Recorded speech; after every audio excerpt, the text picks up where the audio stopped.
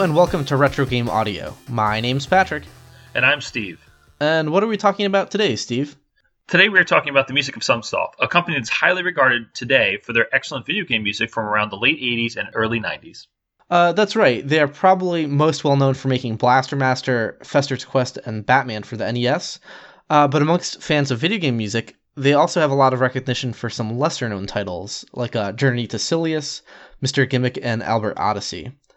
And this episode is coming a week late. Sorry about that, everyone. I came down with strep throat.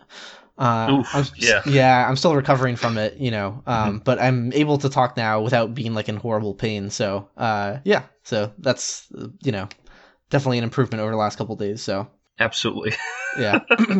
So we had to delay this a bit, but I'm very stoked about the episode we have prepared for you guys today. So, this is going to be cool. It's going to be awesome. Okay, so just in case the listeners don't know much about Sunsoft's background, Steve, how did they get their start? Well, they started in 1971 as Sun Electronics, a subsidiary of Sun Corporation. They were also known as Sun Denshi Corporation in Japan. Yeah, and their first video game was released in 1978. It was called GT Block Challenger for the arcade. Or at least there's a bit of discrepancy. There seems to be a couple different titles for that, but Block Challenger seems to be the one we were able to find, I think. We'll talk about that more in a moment. Mm-hmm. And after the success of some of their early 80s arcade games like Arabian and Route 16, they transitioned primarily to developing for the Famicom and NES, throughout the mid to late 80s.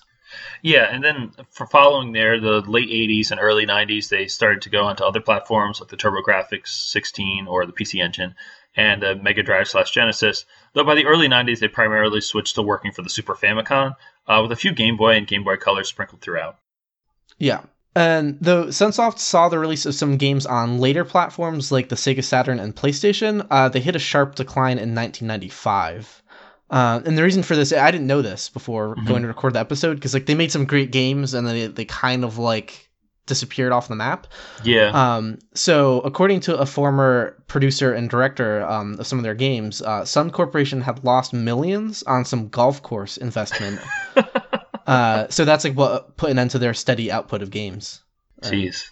Yeah. So it's to think about how you have this parent company that made some bad investment. And you have the game developers doing their own stuff unrelated to that, and they were putting out some great content, and then they got hit hard by something that was completely out of their hands. So it's pretty unfortunate.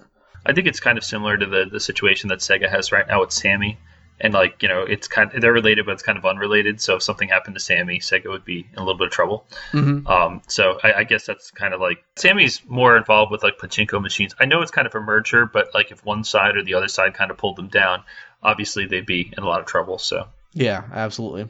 But Sunsoft, I think they're well regarded as being one of the companies that has amazing video game music, particularly on the NES.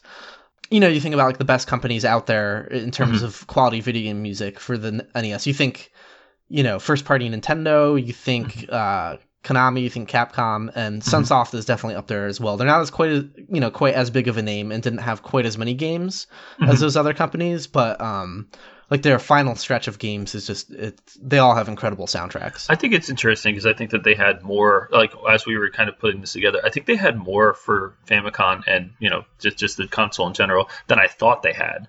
And I think that that's something when we kind of start to talk about all this that we're going to find out, because it's kind of interesting how many there actually are and how many we never even heard of when we were putting this together. Yeah, especially during their earlier years. There's a giant batch of games I had no idea existed. So yeah.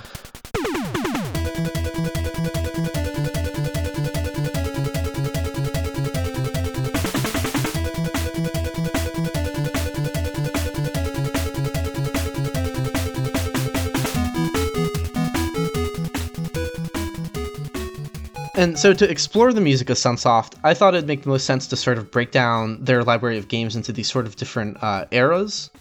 So they have these early years where the music isn't as involved or interesting as their later stuff. But then there's this sort of second wave of games from the late 80s where you see a sharp improvement in their quality. Then the early 90s has this sort of golden era for their NES music. And then after that, you have some cool 16-bit stuff as well.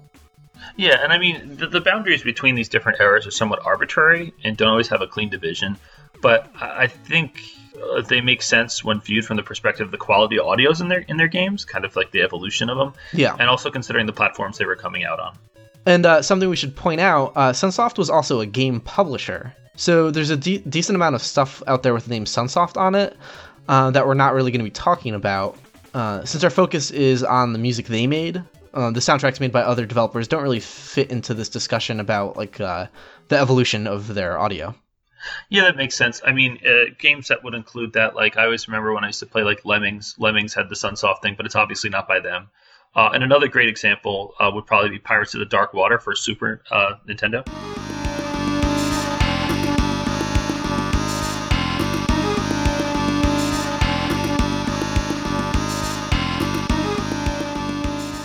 So yeah, that's a good soundtrack, but it has really nothing to do with Sunsoft. It was composed by Rick Fox, who was an American composer who also did non-Sunsoft games like Air the Acrobat and the original Turok on N64. So sometimes when you see Sunsoft collaborating with developers outside their main team, and even though it's sometimes really, really good, it doesn't feel quite like part of the Sunsoft puzzle, if that makes any sense. Right. Oh, definitely. I agree. So, so let's get started with the early years of Sunsoft.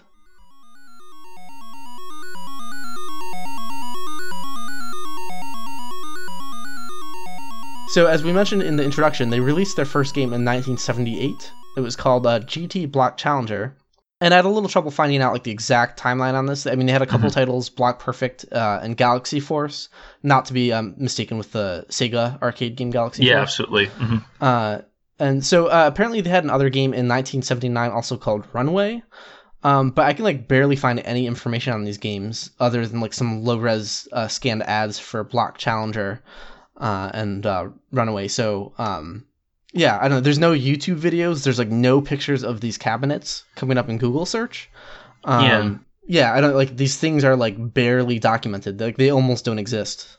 It's interesting because like I assumed they didn't exist. I kind of did a dive, and then I think me and Patrick kind of put together some pages and different pictures of whatever we could find, and there's just there's just really nothing. It's really quite bizarre.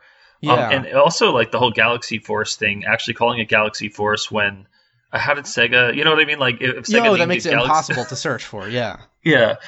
So it's very strange. That whole part of it seems to be like either very few were made, or like because there's very little information on that. You'd assume that if something is like, in other words, if you look up Sunsoft and if you look up their very first games, it seems like everyone cut and paste. Their first games were GT Block Challenger, also known as Block Perfect or Galaxy Force, from one source that we can't find, that I've never heard of. Right. So it like I guess we have to just assume that this is true. Yeah. Well, they did have. There are ads you can find for some of them, but they don't. They have like a different name. So I see like some of the sites assuming like, oh, this other name must have been like a different name for Sunsoft at the time. Yeah. That's like, oh, I wonder if that's even right though. I just think it's interesting. Yeah. Like the best I can find, the most I can find for these games is like a listing of arcade games that haven't been ripped for emulation and MAME yet, and these are in there. Oh wow! But like some of those listings, like they'll have a lot more information about the games that are not ripped yet for a lot of them. But then these games get there and it's just like a list of their names and says nothing else about them. So it's like, oh jeez, yeah. And if anyone can translate the ads, I'll link to them in the show notes, the ones that I found. That'd be cool, because it'd be cool to see if they had anything to say more specifically. If these things even had audio at all. Because it looks like the ads make the first couple games look like these like tabletop type arcade games, like ones you sit down at, kind of like that Miss Pac-Man type arcade tabletop thing. But like super low res, like green raster graphics or whatever you call it. Like this is early arcade stuff, of course. So yeah, absolutely. But, moving on, kind of getting into the 80s here, they had some other arcade games that were more popular. That would include games like Route 16, Arabian, and Kangaroo. Yeah, and being early arcade titles, though, their audio isn't very impressive in retrospect.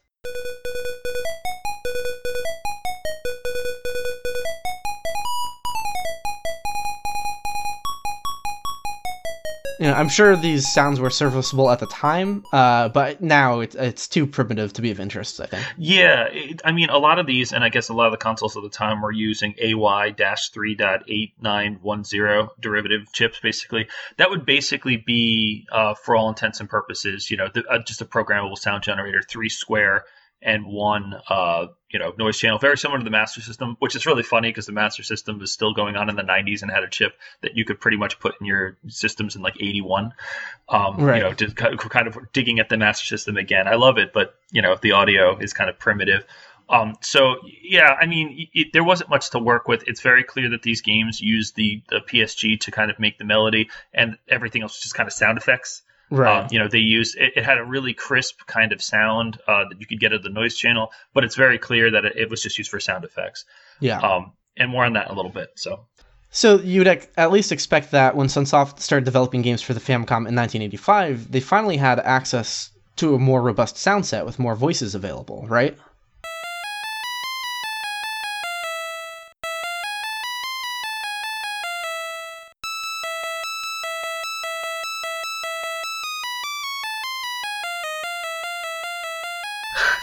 Right.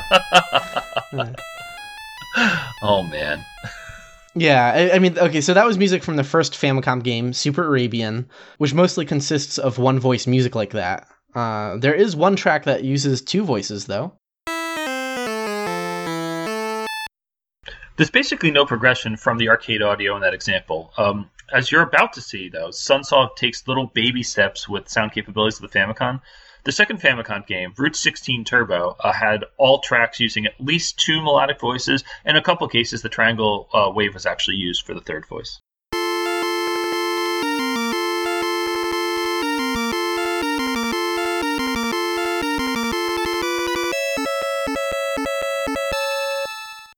We're still missing the noise channel, though. Like, it is used for sound effects in Route 16 Turbo, but the music still feels very bare bones without any percussion in it. It's not until their fifth Famicom game, Tokaido Goju-san Tsuji, that the noise channel is used musically. And even then, it's only done very briefly in one track.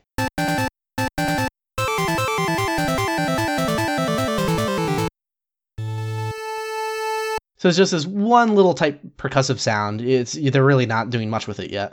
Yeah. Well, okay, so this is a bit of a tangent, but I think it's probably worth mentioning that some of these games are considered to be very good. Right, like these games are looked down on pretty harshly. Their first Famicom game, Super Arabian, was described by Crontendo as being possibly the worst Famicom game at the time of its release. And for most of the subsequent games in like these early years, he basically dismisses a lot of their titles as shovelware. Yeah, I mean, and this was actually described, or there's like a word for it in Japanese, which is kind of interesting, and the word is kusoge, which literally means crap game. And so, and it's funny. It's like we know plenty of games that are even in our lexicon. Like, so you have a fun word to use to describe them. Yeah. There's plenty that are like crappy, but there are just like I did you watch any gameplay of Super Arabian? Oh yeah. In fact, something I'll link in the show notes is I made my preparing for this episode. I made like a chronological list of almost every game that Sunsoft developed. It gets a little loose to the end, so like I wasn't planning on sharing it publicly, but I still will because I actually included links to every Crontendo video for like all of their early chunk of games. So you can go through and watch like if you want to see like the progression of games. I linked out like video documentation of like every game listed out in order. So I'm guessing that you did see the Crontendo thing about Super Arabian. Yeah. I mean, the game itself, it doesn't like. I don't know. And maybe you have this opinion about some of these early games. They don't actually look bad. Like, does that make any sense? Like, I watched a lot of them. They kind of look a little primitive, but they're not like a horrible. Yeah, they're not. Graphics-wise. They're not like Action 52 bad. Yeah. They're just. I think it's easier to judge them more harshly just because they're not great like later Sunsoft titles. Mm-hmm. And that they play poorly. I mean, that's the biggest reoccurring thing, that like they don't have good controls, so they're just fundamentally not fun compared to like other early arcade style Famicom games. So I mean, yeah, the quality of these games is very strange, and like I said, the graphics were interesting, but like, what a bunch of weird games, man. Like, yeah. These games are really weird. Like, so the example we just played, or we played a bit ago, that Tokaido Goju-san Tsuji game or whatever. Yeah. It actually translates to Firework Thrower Kentaro's 53 stations at the Tokaido. Where you throw bombs at enemies. And there's like ninjas and like Yeah. I watched some videos of it. It's completely perplexing.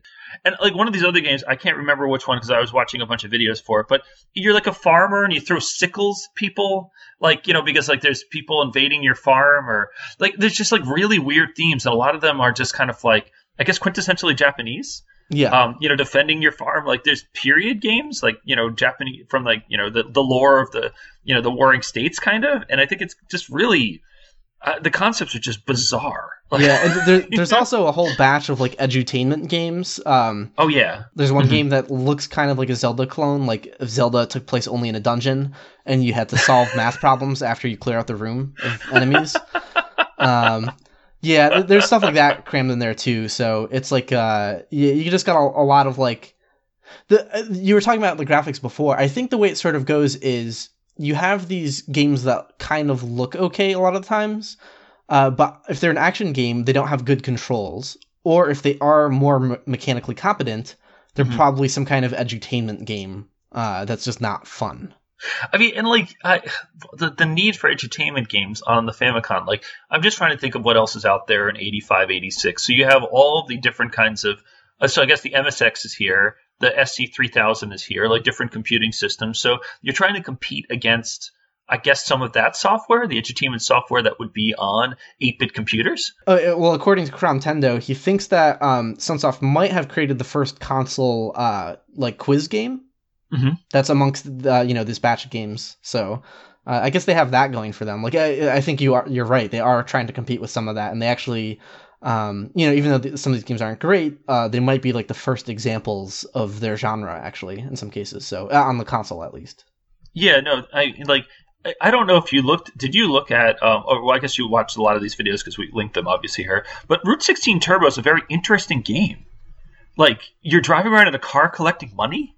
Yeah, and it's a weird, like, it has, like, an overworld map where you're still physically in control of the moment, like, in control of the movement of the car, where it's, like, you're one pixel, and there's all these bigger boxes of rooms you can go into, and it seamlessly, like, you enter one of those boxes, and then it blows up to, like, full screen mode, like, zoomed in mode, where it's, like, top down, you're driving the car around the room, and then you get whatever you need in the room, you exit it, and you're back to the map, and then, like, have to drive into another room. So it's, like, this weird non-linear, like, get everything from all the rooms kind of thing. It looked somewhat fun, but maybe it isn't. Like I don't know. Like I'm sure the arcade game probably played better than the Famicom game. Oh, and that game too, by the way, I just want to bring it up. Like, there's like there's always this like example of like, oh, and maybe perhaps a touchy subject, but the idea of like in Japanese games or Japanese culture that what we would consider the swastika is not something that's a bad symbol. Route 16 Turbo is that famous game that has the swastikas in it. The swastika room. Yeah, there's one room full of swastikas, and it's like, what the hell? And that's like, like it's used as an example, like when people put together those like feeds of, surprising things in Famicom game. That's where that comes from. That one particular thing. I'll link a picture of it here. Yeah. Or maybe not link a picture. Maybe that's not a good idea. Yeah. Well, yeah, it's crazy. Yeah. Oh, so getting back on track here, they did have one early game that actually looks pretty cool. It's called Dead Zone, and it was their 6th Famicom game, and more specifically, their first Famicom Disk System game. It's an adventure game that looks like it might be decent, but it's in Japanese and hasn't had a fan translation made for it. Dead Zone also shows Sunsoft's first serious experimentation with Famicom's audio because it utilized, and this is surprising, it had 7-bit audio samples in it, actually.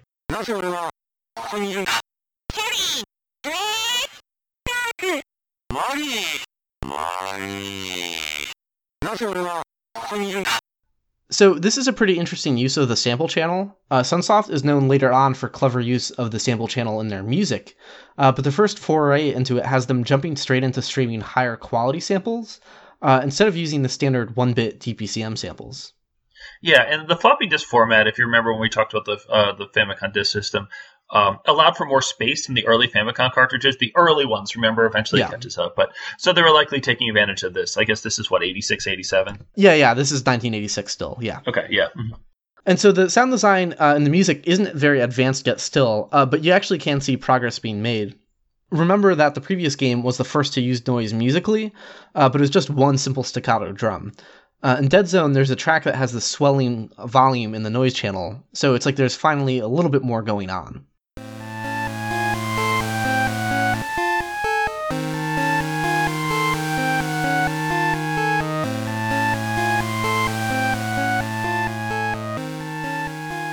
their next Famicom Disk System game, Adian no Sue, uses the triangle wave and the extra FDS wavetable voice at the same time in a couple of tracks with the noise as well. So you can see them trying to flesh out the sound. Actually, and plus this one track in particular that uses a neat kind of weird sounding voice from the wavetable channel.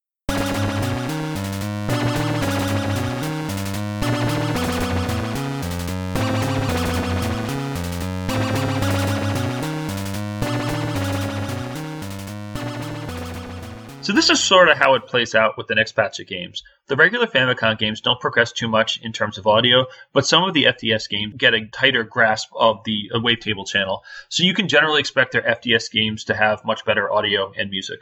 Superboy Allen, which was their 11th Famicom game, or their 5th floppy disk system game more specifically, has a pretty neat track that uses all the voices aside from the sample channel.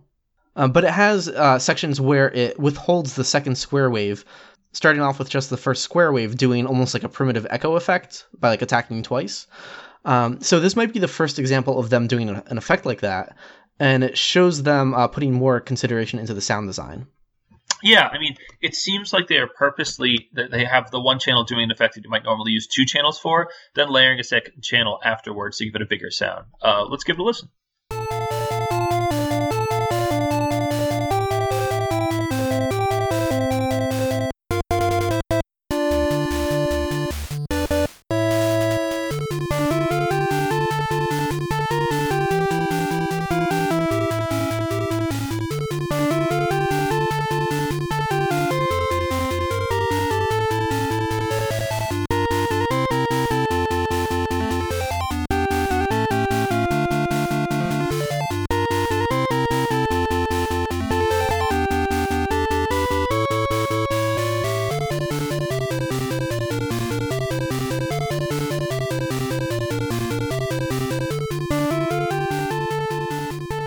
Yeah, I feel like that's actually like the first piece of like actually good music we've played in the episode so far. Yeah, I think so. It's really starting to sound like what we expect from Sunsoft, I think, in that.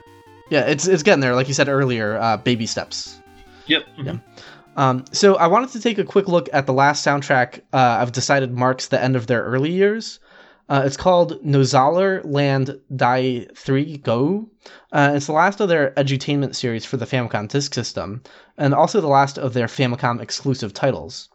Like a lot of the early soundtracks, there isn't a lot of content there, but what is there shows a serious step up in the sound design.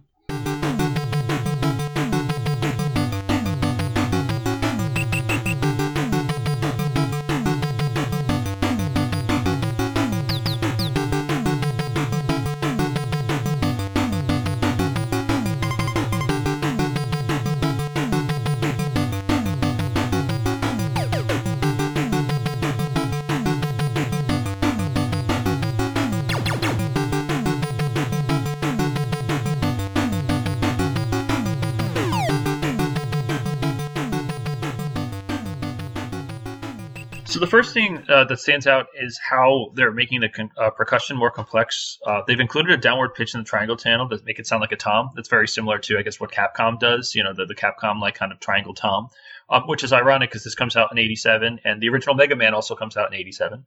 So, kind of a parallel between development of sound, which is interesting. I wonder if that has anything, cross-pollination, someone told someone or they heard it or someone heard it, right, et cetera, et cetera. And anyway, getting back to the track itself, the noise channel also kind of uses the secondary loop noise mode, which is kind of interesting. We haven't heard much of that to this point, and the secondary loop noise gives that metallic buzzy sound. Yeah, and I think that track's really cool because they're treating it like a sort of sound demo in a way. Because like the end of every phrase has a new sound effect. Mm-hmm. First, it sounds like a whistle. Then it sounds like a bird chirping. Then maybe a keyboard of some kind. Then there's a set of toms. Then like a laser gun. And then like whatever the heck that last sound effect is.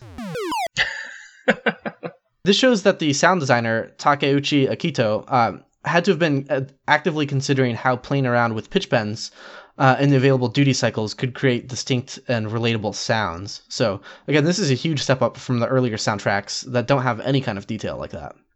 Yeah, absolutely. And so, since we brought him up, I guess it's worth mentioning the people who are involved in this era. Yeah. So, as you mentioned, Takeuchi Akito is the lead sound designer for these Sunsoft titles. He's credited on every Famicom title of theirs so far up to this point, which is about 87, 88. Yeah, and we couldn't find much info on him, but according to the Video Game Music Preservation Foundation wiki, he developed their Famicom and FTS sound drivers, which would make sense since he seems to be there from the start. Yeah, absolutely. And I guess, so then if we have the sound designer, the programmer, who was the person actually writing the music, the person writing the music was Naoki Kodaka, who was credited on working on most of their Famicom titles, like almost all of them, actually. Yeah. And so Steve found an excellent interview with Kodaka on Shmupulations. We'll link that here in the show notes. But a quick rundown of his history is that he was a music major in college, having studied classical and modern music. And before working with Sunsoft, he was producing commercial music for TV and radio. He was introduced to Sundeshi Corporation by someone in college who knew that Kodaka was not only a composer, but also a fan of video games. The way he was introduced was essentially, I know this young composer who plays at the Game Center all day. So Shmupulations describes how Kodaka worked with sound programmers to make the music he wanted. There's a great segment here, so we'll just quote the whole thing. And this is his words. As a composer at Sunsoft, I always worked together with the team. I'd write my songs on sheet music at home and hand them over to the sound team at work, and depending on the circumstances, I might attach a demo tape too. Once the technology got to the point where we could do a little more with the music, I'd also listen to the sounds they selected and give them feedback. This should feel looser, or this part needs to sing out more, steadily working each song into a finished state. Kodaka also had praise for the sound programmers' contributions. He says he thought of them less as engineers and more as performers, who used the computer as an instrument. Yeah, Kodaka elaborated on this saying, and again, these are his words. The people working on the sound team at Sunsoft were all incredibly talented. They were a real group of pros, not because everyone was so chummy, but in the way they inspired and challenged each other. They had it all: creativity, tenacity, great theoretical knowledge, and flexibility. Amazingly, there were also several very gifted sound programmers working at Sunsoft then too. They loved music and had a good sense for it, while having a passion for the hardware side. They trusted me as a composer, and I trusted them. The Sunsoft sound team also developed many programming techniques in order to go beyond the limitations of the sound hardware. As a composer, I'd have some idea I was dying to try out, and the sound programmers would employ all sorts of tricks to solve the puzzle I had presented. This kind of thing happened all the time. It was an unforgettable time in my life as a creator. Yeah, these are great quotes that provide a lot of insight as to what was happening at Sunsoft at the time as far as their music and sound design goes. And we'll link to this interview in the show notes, and we'll also come back to it later on because there's more good information in there. Yeah, there's so much in there. It's awesome. And so someone else we see introduced towards the end of this era is Naohisa Murata. He's another sound programmer for Sunsoft. In 1987, he worked on two Sunsoft titles, the port of Fantasy Zone and the puzzle game called Shanghai. Later on, he's apparently the one who came up with the bass samples used in their later NES soundtracks. Yeah, that's awesome. Yeah. So, and kind of speaking of which, we sort of skipped over their Famicom version of Fantasy Zone, but it's worth bringing it up. Not only is it now, he says, Murata's entrance into the Sunsoft library, but it's also one of those upward swings of quality. The game came out 4 titles earlier than the Zoller Land Dai 3 Go example we closed out with, but let's give a listen to some of the music from it.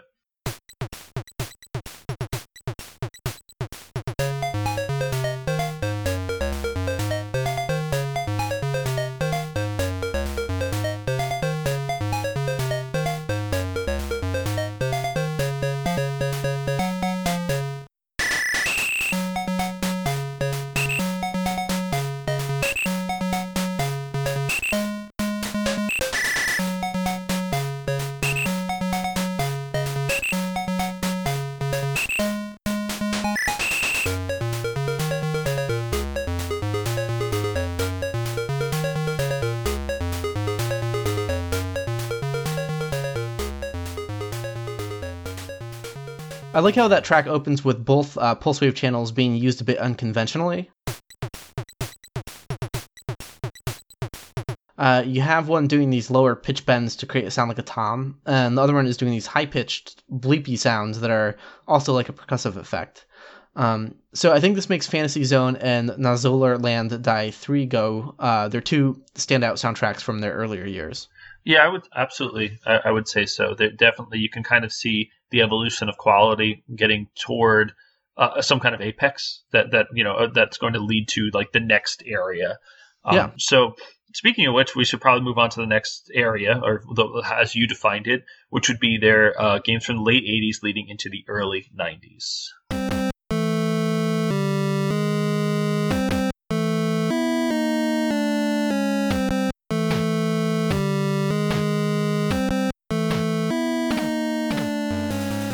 So we see a few things from the late 80s that we think distinguish it as its own era for Sunsoft. The first is that we see their audio team expand. As we said before, almost every title leading up to now is a collaboration between Akito Takeuchi and Naoki Kodaka, with a couple entries from Naohisa Murata. But in the next batch of games, we're going to start to see more names credited, like Masashi Kakiyama, Nobuyuki Hara, and Shinichi Seiya. Another thing that distinguishes their next wave of titles is how they were published. Every game so far has been a Famicom exclusive title, but now we're going to see Sunsoft having more of an international presence, with titles finally coming out on both the NES and Famicom. There's even some games that are exclusive to the NES and that didn't come out in Japan. So in some cases, they sort of like turn things around. Yeah, so what we have marking the beginning of this era, this kind of new growth era, would be Freedom Force. And this is actually a light game, one of the rare Zapper games for the NES.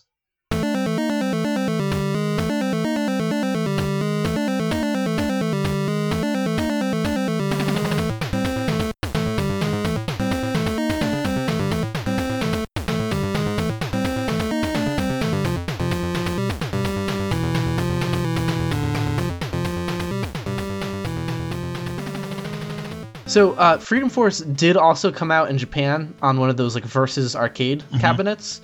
It's like that series of arcade units that are basically just Famicoms on the inside. But it not coming out for home console in Japan, but coming out for the American NES certainly marks a change for Sunsoft. Yeah, absolutely. And I don't think there's too much to say about the music in Freedom Force. It's pretty simplistic compared to some of the upcoming examples. It does make use of pitch bend percussive sounds again, and so you can sort of see like a new base level of quality for their audio, like where this would be notable compared to their earlier soundtracks. But now we can sort of take it for granted because it's just generally keeps going uphill from here. Yes, so speaking of uphill, their next title is Cho Wakusei Senkei Meta Fight, better known to us as Blaster Master.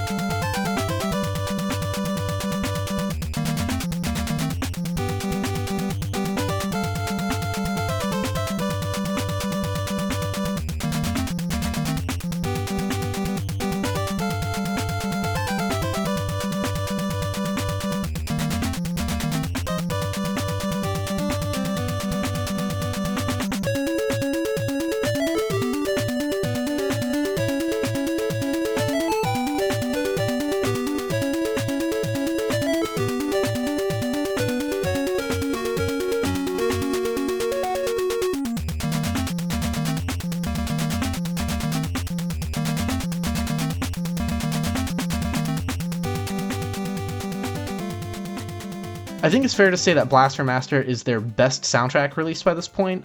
The music has a lot of personality to it, and again, it uses that new baseline of quality with the percussive sounds it has, but also starts to get a bigger sound by using more echo effects. And though it's still not a huge soundtrack in terms of the number of songs it has still has a lot more music than most of their earlier titles, possibly even all of them, so and it's very catchy too. Yeah, it's kind of an iconic track. Like I think a lot of people would probably be able to recognize that track, even if they hadn't played the game. Oh yeah. It definitely is. So there's more interesting stuff happening here as the volume envelopes go.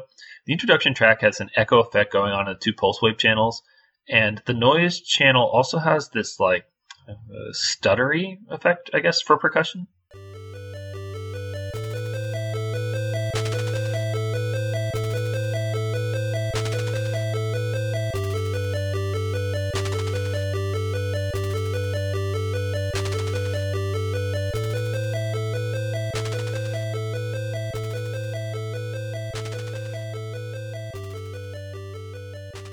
And we also get this really cool track from the Lava stage, which has a lot of energy and drive to it in a way that like previous Sunsoft music didn't quite have.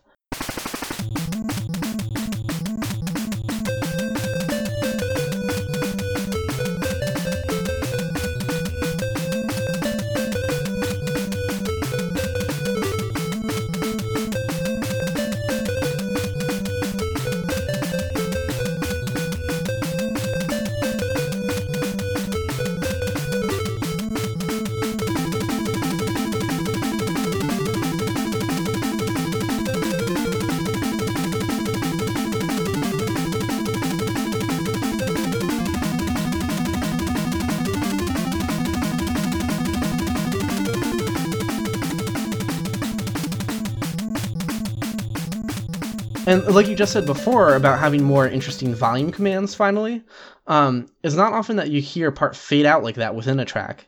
Like they have the melody fade out at the end of the loop there, like you just heard, which is interesting because it isn't a static fade. It's not like they had one melody that just got softer. It's like they had to dynamically reduce the volume of a part that already had other volume envelopes happening. So like, that's really cool. That's actually like getting pretty involved. Yeah, and like it definitely kind of evolving and kind of using more techniques, like kind of like what Kodaka was saying, like I want some kind of tool that makes this sound, or it needs to sound like this. Let's build this. So yeah. I feel like we're getting to that point. And like as we mentioned in another episode, and this is kind of interesting, and we use this exact example, but there's a couple of tracks here that utilize a faster than usual engine refresh rate to get like a faster modulated sound at the NES. This is a pretty rare sound design trick. I can't even name any other examples I can think of off the top of my head. You don't find it commonly in other NES music, so you can hear it at the end of this Game Over jingle.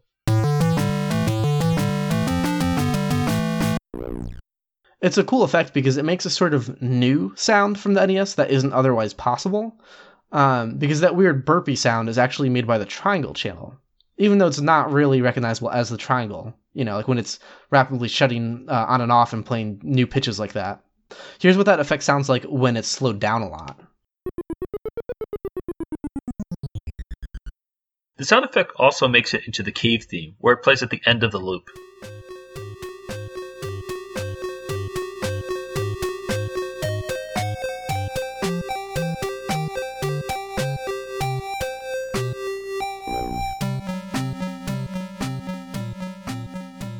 So not only is their music good now, but it's probably worth mentioning that they're starting to make good games now as well. I mean, not all of the upcoming titles are excellent by any means, but it's the good games are starting to trickle in. So I think that's something else that distinguishes the kind of titles we're starting to see here in the late 80s.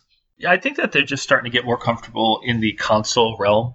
Because they kind of have, and it's weird to think it, but they kind of have a pedigree for arcade. And I think the first few games were arcade ports with, the word Super or Turbo attached to them, basically. Yeah. So you're starting to see them do development. Like these teams have been together for a couple years now. We're starting to get into kind of like the sweet spot for almost all the great games we love from any company, like the very late 80s. So I think that everything's starting to really gel over there, and you can kind of see like they're figuring out mechanics. They're figuring out what's fun. They're not like producing that kind of like shovelware.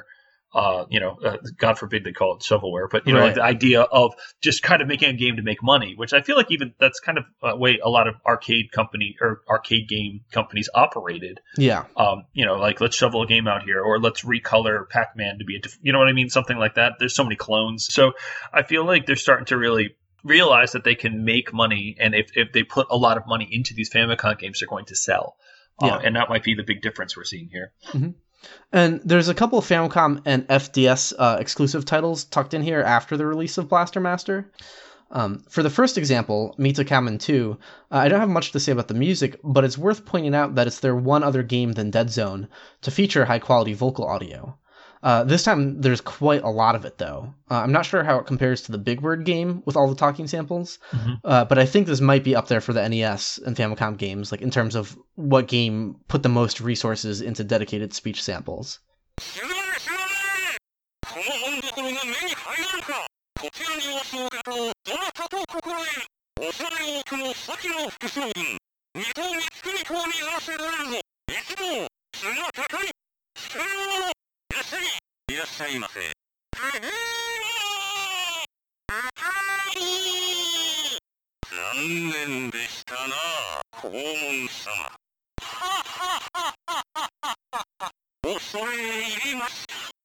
And then after this, we see their very last game for the Famicom Disk System, which would be Nankendo Adventure.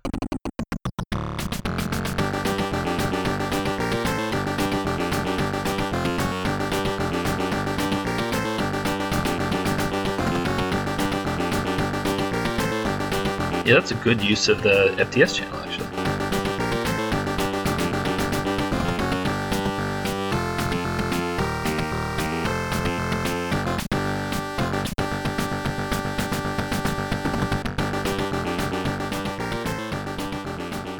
You can hear the improvement in quality from their previous FDS stuff. I think this, alongside with Nazola Land 3 Daigao soundtrack we played earlier, easily mark their best two FDS soundtracks. Yeah, I'd say so, yeah. And it's no coincidence that their best two are their last two, because as we're demonstrating, they're getting better and better with the sound design as they go. Yep. And working alongside the usual team of Kodaka and Akito, we also see the first credit here for Nobuyuki Hara, another excellent Sunsoft composer we'll be seeing more of in later soundtracks. So yes, I guess with the end of the FDS, and we kind of covered the FDS in our episode, so you kind of know by the end of the in the 80s, it's already kind of, it's kind of leaving. It's kind of not as important, and by early 90s, it's kind of gone. So we found this cool track from Nankendo Adventure that we think would make a good swan song, kind of like to close the book on Sunsoft's FDS career.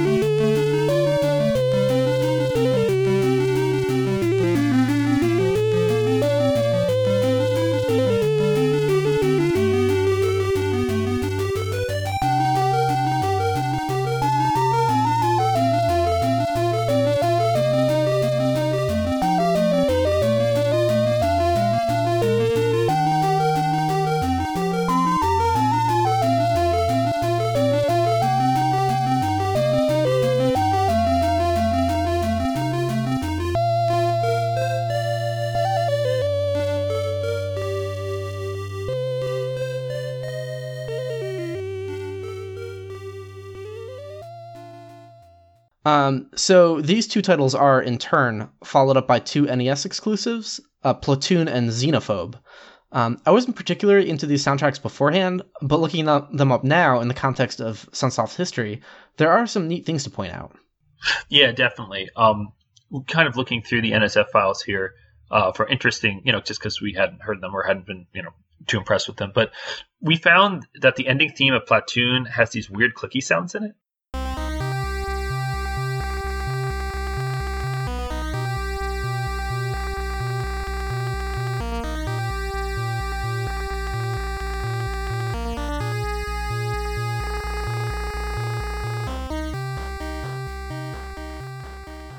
So I'm not entirely sure what's happening here, but I think I have a guess. I don't believe it's any weirdness with like faster engine refresh rate tricks. So you know how when you do a vibrato on certain notes, you can get a clicky sound on the NES because of like some overflow or some weird issue? We've talked about it in a previous episode. Yeah. So like certain composers would avoid vibrato on certain notes to avoid that clicky sound. So I think what's happening here is that they're doing the exact opposite. They basically found that sort of bug in the sound, and instead of avoiding it, decided to narrow in on it and do like a very tight vibrato right on the boundary of that trigger to like basically spam it. Yeah, so they're basically taking something that other people tried to avoid, and they're using it as like an instrument, because they found a cool sound. So again, here we are, this whole team, these guys working together, and their creativity is just kind of overflowing. Oh, absolutely. And there's also a really cool sound at the beginning of the jungle confrontation theme.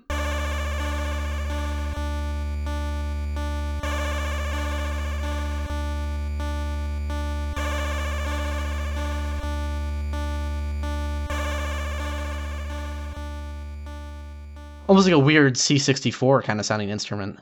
Yeah, absolutely. And, the way that's made, it's basically a very fast trill between two half steps.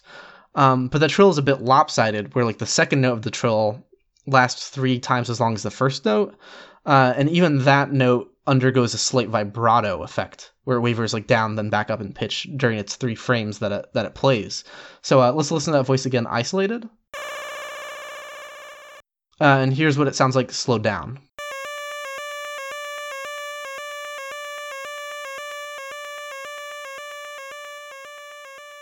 Now, things get shaken up a bit here after Platoon and Xenophobe.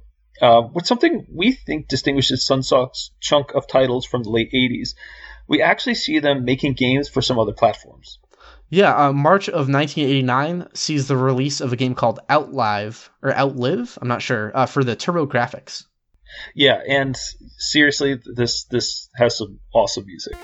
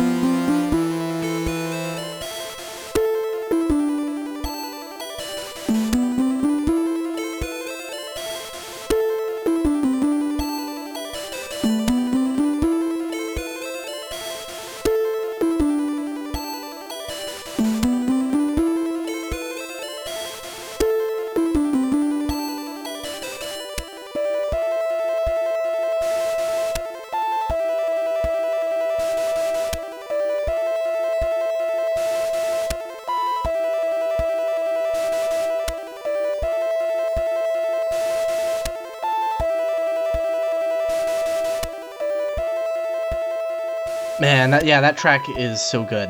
No, yeah, absolutely. Wow. So, Outlive is the first Sunsoft soundtrack, and the first soundtrack at all by composer Masashi Kageyama. For those that don't know that name, he's a composer who doesn't have a particularly large library of works, but he's a very noteworthy composer to Steve and I particularly. Yes, I mean, he's an awesome composer. I kind of know him. I've met him before. And he's just a fantastic person too. And that's what's so great about him. Like his music and his personality, he's a warm, caring individual. And, his music kind of matches that. So he's just a great guy. And in terms of how we know him, I know his music. He's also the composer for Gimmick, which we're going to talk about a little bit later in the episode. And I'm very excited to talk about later in the episode. Oh, yeah, absolutely. Oh, and the sound design for Outlive is once again done by Takeuchi Akito. So Akito is sort of like, I think of him as like the frontiersman of Sunsoft Audio, because he's often like the first person showing up to do stuff, like the sound design and the sound drivers. So, he's on board from the first Famicom game, and here he is on the first TurboGrafx game as well. That's a good point. I didn't even think about that. Yeah, because he is the first one here. So it's like, here, check out this new chip or this new software and do it. Yeah. Make it work. I want it to work. So yeah, he seems to be their go-to guy for that, which is pretty cool. So we'll go slightly out of order here to stay focused on the TurboGrafx 16/PC Engine stuff for a bit, because between this and the next TurboGrafx game is another NES game. So we're going to skip and go to the next game, which would be a TurboGrafx game. We'll get back to the other one in a minute. Yeah. So next up is Benki Gaiden, another 1989 TurboGrafx Sunsoft game. This one is composed by Masashi Kageyama again, but also with Nobuyuki Hara.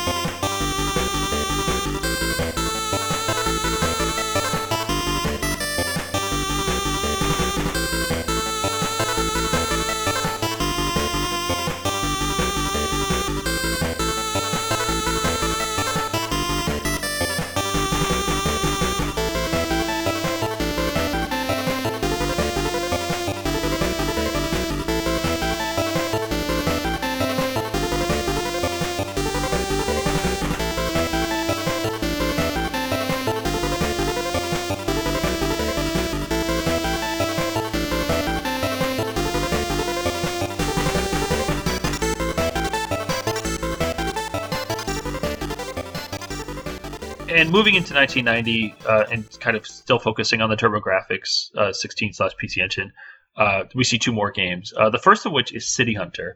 Once again, it has some just some great tracks. They're so good.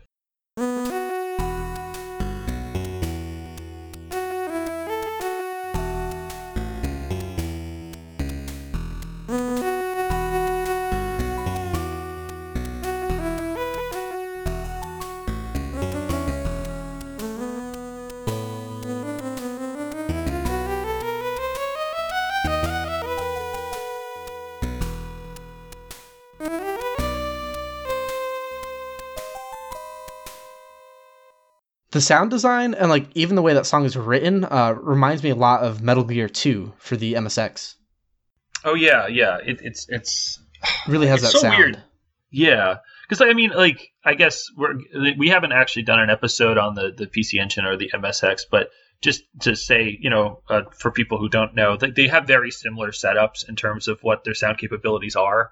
The TurboGrafx 16 is capable of multiple channels of wavetable synthesis, and so is the MSX if you have the SCC chip in there. We'll get it in future episodes. We'll get into it, but so the comparison here is like the way that it's developed, it sounds more like it was written for the MSX, and that's interesting because like we've looked all over the place, and I swear I've done everything I can try to do to figure out who the composer for this game is, and I have no clue. I really don't know. For City Hunter, there's like very little information about it. And I mean, I scoured like Japanese websites that have huge databases of like every composer that take like a screenshot of the credits, and I could not find the composer for this game. Yeah, so if you know, and if you have any more information about who worked on City Hunter, who did the music for it, sound design, sound programming, please leave a comment. Yeah, I mean, I'd really love to know, and you'd be doing us a great service because it's really nowhere on the internet. So if we want to continue, Sunsoft did one last TurboGrafx game, which would be Batman. Well, wait a second, though. We have to go back. Okay. So, yeah, because we skipped over some NES titles in the meantime, but there's something kind of important here that leads up to Batman for the TurboGrafx. Oh, yeah. Well, Batman for NES was released before Batman for TurboGrafx. No. Well, it was, but I'm talking I'm talking more specifically about Fester's Quest. That actually has a more meaningful tie-in here, actually. So this is the first NES game we mentioned before that came out between their two first TurboGrafx games. And I think Fester's Quest marks a very important turning point for their NES music.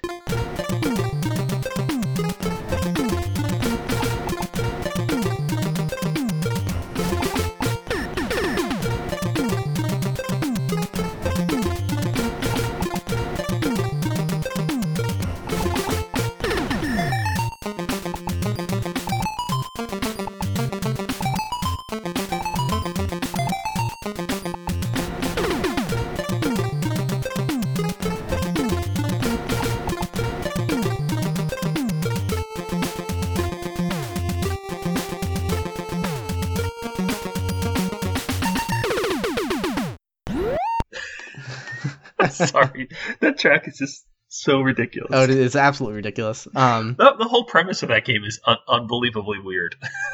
Oh yeah, I played it a bit as a kid. I never got very far, and I don't remember it too well. Isn't it like flawed? Can't you like not get past a certain point? I thought it was broken.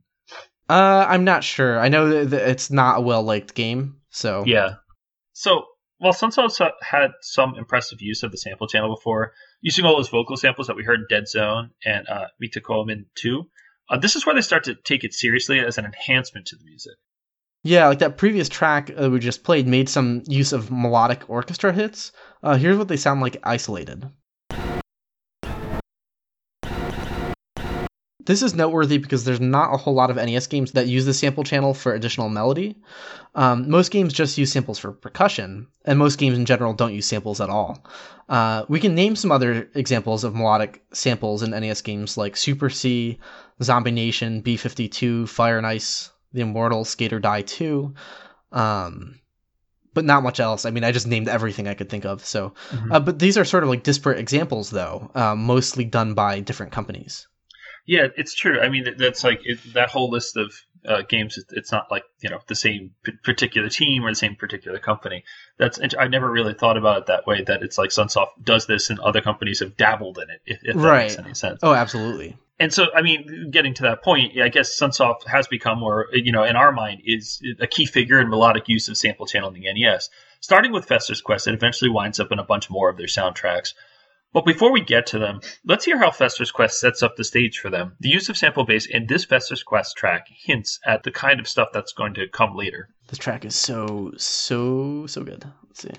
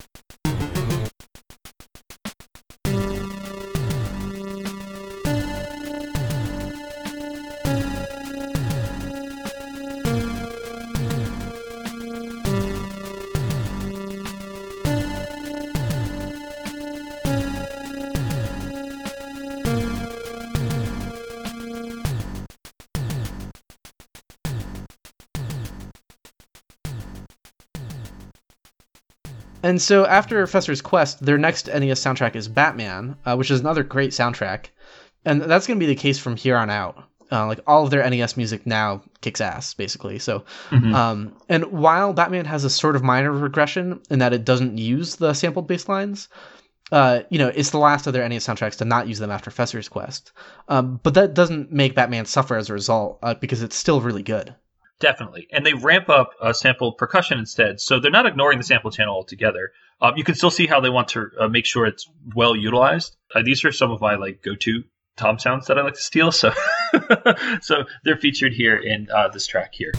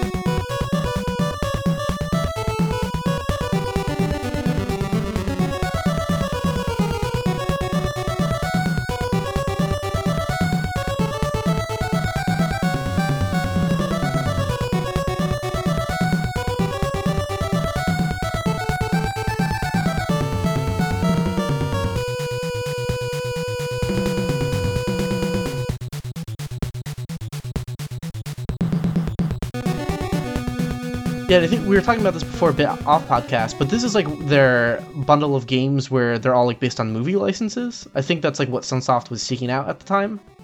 And we've had this conversation before where we tend to think of licensed games as usually not being very good. But just a cheap thing that you can get customers to buy just because they have a familiar title. But they actually put effort into these games, and they put effort into the soundtracks, and I think it's really cool. Yeah, no, in general, almost every licensed game I can think of. Oh, there's there's a couple exceptions, obviously, but licensed games are usually the shovelware. that, like, I mean, if you think of a licensed game, it's usually like, movie came out, I'm going to make this game. You could probably interchange any of the characters and it wouldn't matter. Yeah. And so based on that, like moving those characters around and it not mattering, because it's just like kind of loosely based on the plots of the movie. I can think of like some of like the Home Alone games, which don't even make any sense. Oh yeah. So it just kind of moving with that. You don't expect them to be good, but they're still putting massive amounts of effort in here. And that's kind of something that you can commend them on, that these are two games that are kind of just based off movies and things that were coming out at the time. And they actually put their A team on here. They were trying to make great games, which is still awesome. Yeah.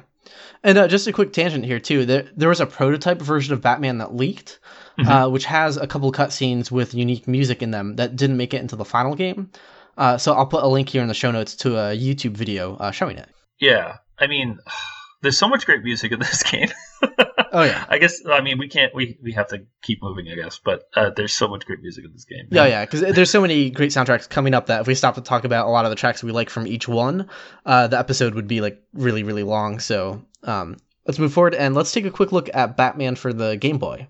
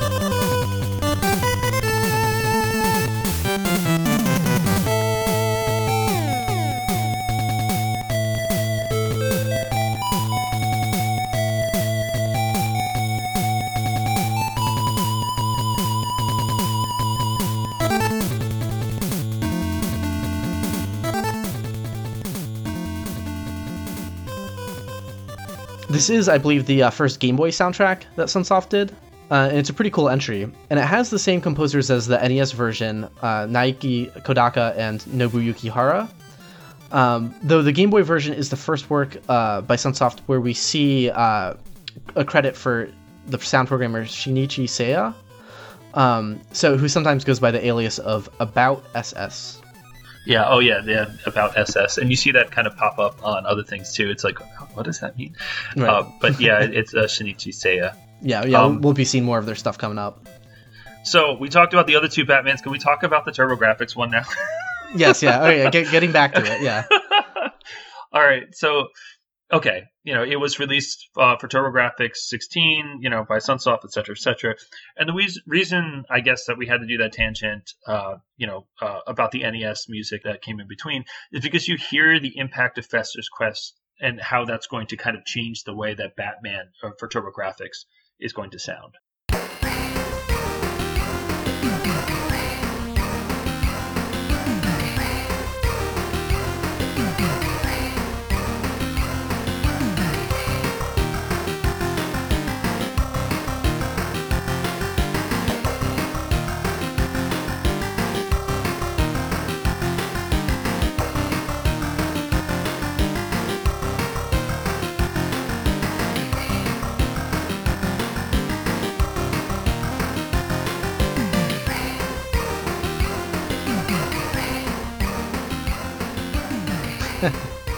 There's a lot of examples. Yeah, the sampled orchestra hits are back with a vengeance. Absolutely. So, oh man! Even though the Batman TurboGrafx soundtrack is mostly an original soundtrack, and it's an original game too. It's not the same. It's not like the same game as the NES game. It does include a cover of the NES Stage 1 theme. Let's give that a listen.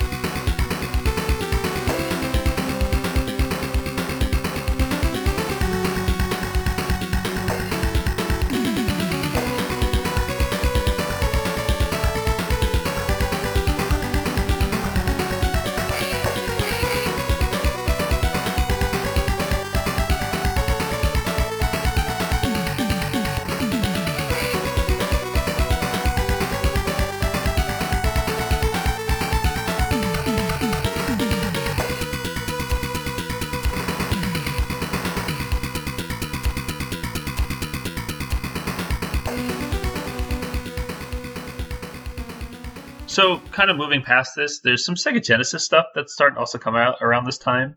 But for the sake of keeping the timeline kind of in a more, I guess, organized manner, and so we don't have to go into that 16-bit stuff necessarily, like not yet. Let's just kind of finish off the remaining 8-bit content from the 90s.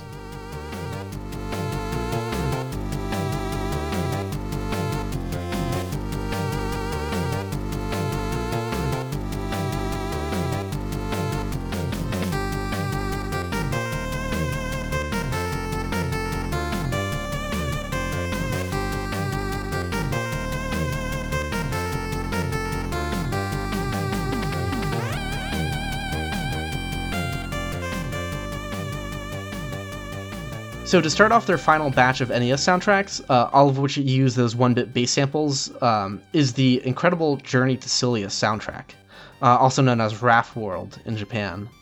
And listening to it again, this might be my favorite video game soundtrack, like ever. It's that really? Good, yeah. At least, certainly, it's in my short list of favorites. So this would be this would be on your short list, really? Yeah, absolutely. Yeah, I absolutely love Journey to Silius. Like, easily top video game soundtrack material for me. Oh, interesting. I mean, I don't like this soundtrack. Maybe I'm not as like attached to it or something. It's I like it, but it's not like even in the Sunsoft stuff. I like it, but it's not like my favorite one. Oh, cool. But it's just interesting. I guess like this, there is kind of a reference about this soundtrack and about this game in particular, right? It wasn't something that I played when I was a kid, so maybe that's why I'm not as attached to it. I don't know. I mean, I didn't kind of play it till later on as well, but for me, of like the core Sunsoft bass soundtracks, I'm not counting Gimmick. That's sort of in its own category. Yeah.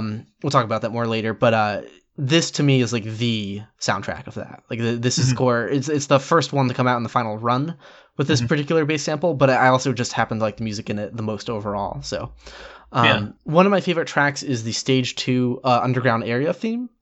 It's a longer tune, and like NES tracks that take their time are somewhat of a rarity. Yeah. We talked about this before in the Magician episode about like what the longest NES tunes are. And this Journey to Silius track came up as number 8 on that list at 3 minutes and 24 seconds long before it loops. Wow. And something I really like in this track too is it has these sections where like the melody takes a backseat to these parts with all these cool drum fills in them. So let's listen to part of that track.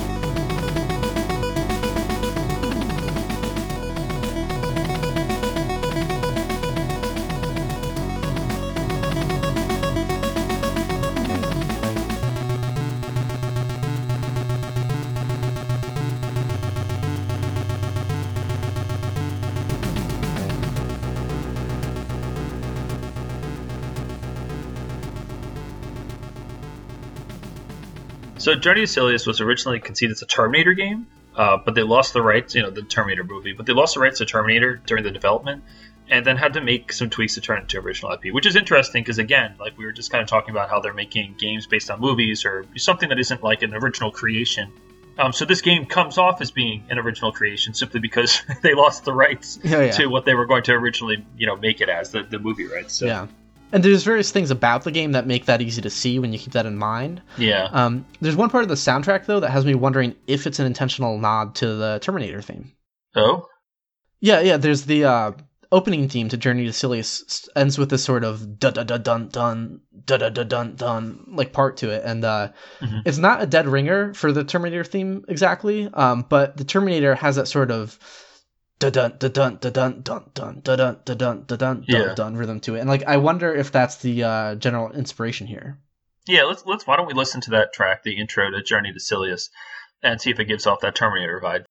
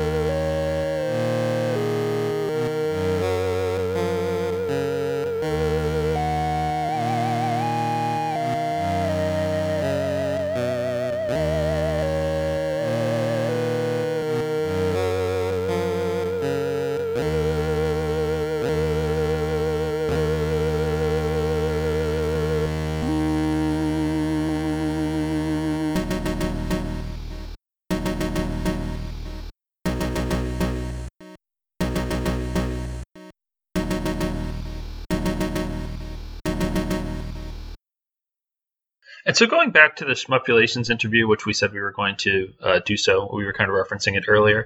There's another great quote from Naoki Kodaka regarding Sunsoft's perspective on sound design. So he said the following, and these are his words. We always had the ambition to create sounds that no company had made before. We were the first to experiment with many ideas, following our motto, make the Famicom sing. For example, we experimented with combining triangle waves and noise waves to make a drum sound. Or we'd try using delta encoded samples for bass. We also create a fake reverb effect through software coding. The Famicom wasn't the kind of anyone can do it programming common with MIDI instruments. The level of craftsmanship in a song was easy to hear. From my perspective as a composer, the sound programmers at Sunsoft were like artisanal craftsmen with awe-inspiring abilities. That's a very great quote, and I think this explains perfectly everything we've heard so far. Like, from the much simpler earlier Famicom music to what they're making at this point. Like, that can only be explained by having people who are actually making an effort to improve, which Kodaka confirms, like, that's the case. And I think that it's worth pointing out, like, it's very true, like, the fact that it's not, it is kind of a difficult console to write for, and we know a bad Famicom soundtrack when we hear it, a bad NES soundtrack when we hear it. So hearing that it is a well-made soundtrack, you appreciate it, you understand it. And like, so him taking that seriously and saying, as he says, the level of craftsmanship in a song was easy to hear, meaning it's bare. There's only 5 channels that you have the capability of using. And any mistake, any stupid little thing that you put in there that doesn't sound very effective is going to be very apparent to the listener. Yeah. And so now I think it would be a good time to explain the Sunsoft bass sample and why it's an interesting thing that they pulled off. Because the sample channel on the NES allows you to repitch samples, but only downwards. Mm-hmm. So you have a starting sample, and it can be played back at 16 possible speeds, with 15 speeds slower than the original.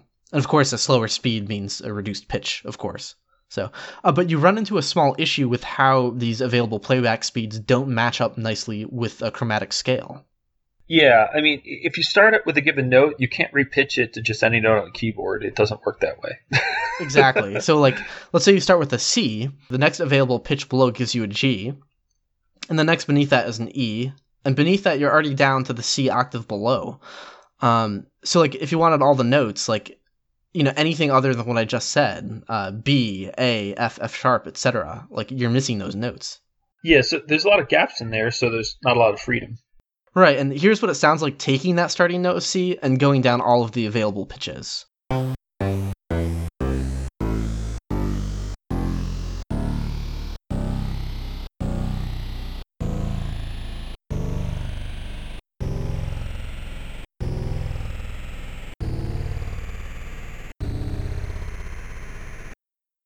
So to get a full chromatic scale over several octaves, Sunsoft ingeniously worked around this by starting with 5 different samples. And by repitching these notes, you can avoid all the gaps you run into with only one sample and get all of the notes.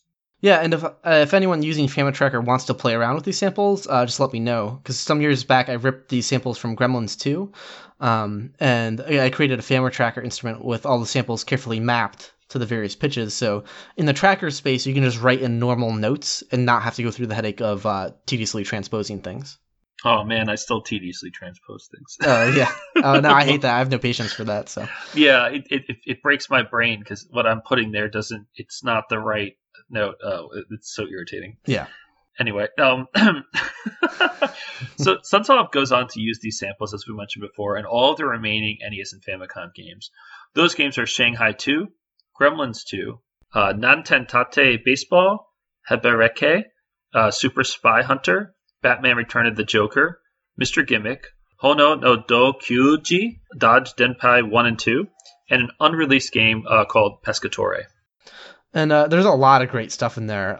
Let's listen to some examples. Oh man, Gremlins 2, the theme track, let's listen to that.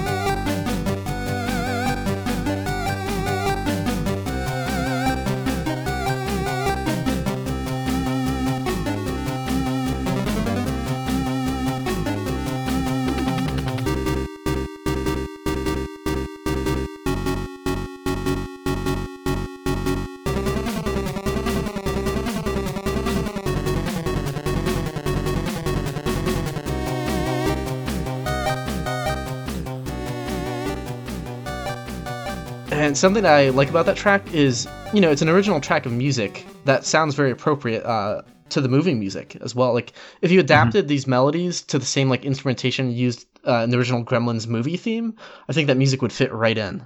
Oh, absolutely. And Batman Return of the Joker is another great selection from these soundtracks. Here's the level 1 theme.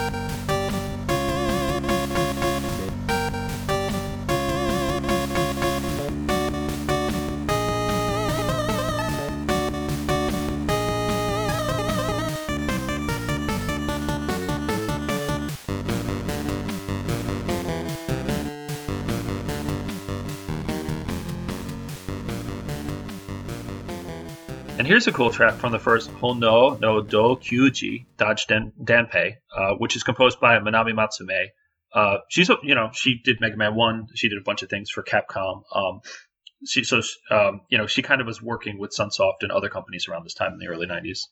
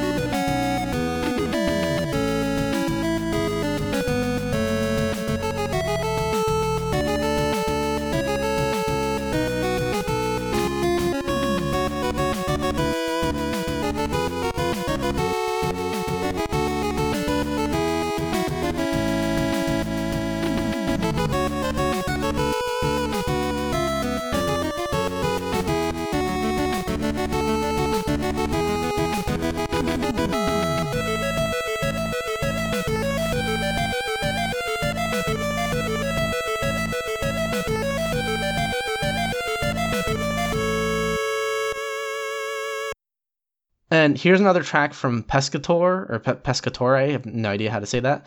It's an unreleased puzzle game that thankfully surfaced with a fully working ROM.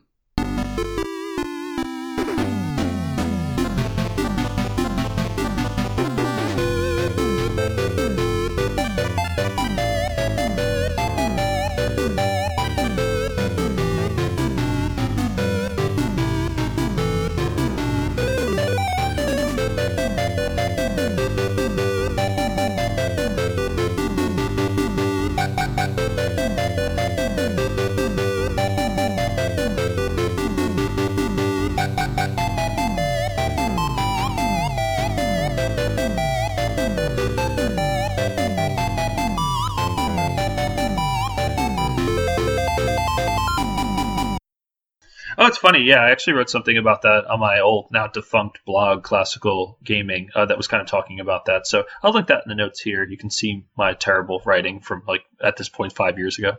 Oh, cool. No, I haven't read too much about this game, so I got to check that out. So yeah, cool.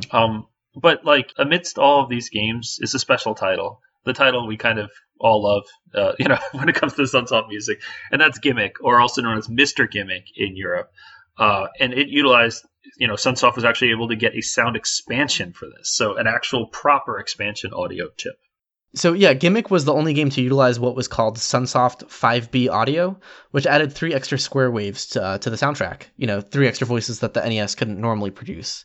So it has a much bigger sound and plays chords, that you couldn't normally have.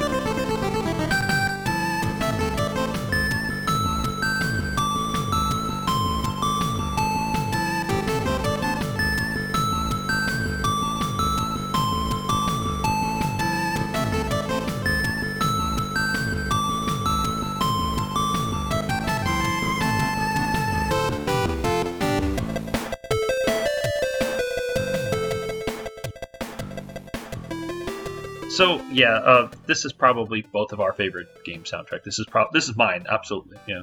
Oh yeah, me as well. Like I mentioned Journey to Silius before being possibly my favorite game soundtrack. This is right up there with it though. So I would say these are my 2 favorite Sunsoft soundtracks. It's a great soundtrack. There's a lot of character and personality to it. Fantastic snare sample as you heard in that track, like really tight percussion. There's a lot of really cool stuff going on in it. Yeah, and I there's so much here for this episode that we really feel strongly about doing an episode just on Gimmick. So we're while it is our favorite game, I think we're going to just kind of gloss over it here because we want to do a proper full-length episode on Gimmick in the future. Yeah. So. Oh yeah, I should add that it's definitely my favorite Sunsoft game. No question about that. Oh, actually, gameplay. Gameplay. Mm-hmm. Yeah, it's a very challenging game. Very hard. It's very deceiving. Like, it has very cutesy graphics. Looks like kind of Kirby-esque. And we'll talk about this more in the episode about it when we get to it. Yeah. But it is a very, very well-made game as well. Yeah. So, so I guess we can follow this up with some of Sunsoft's Game Boy entries, since they have a few more Game Boy and Game Boy Color titles throughout the 90s that wrap up their 8-bit era. Yeah, we played some of Trip World in our Game Boy episode, but let's give it a listen again.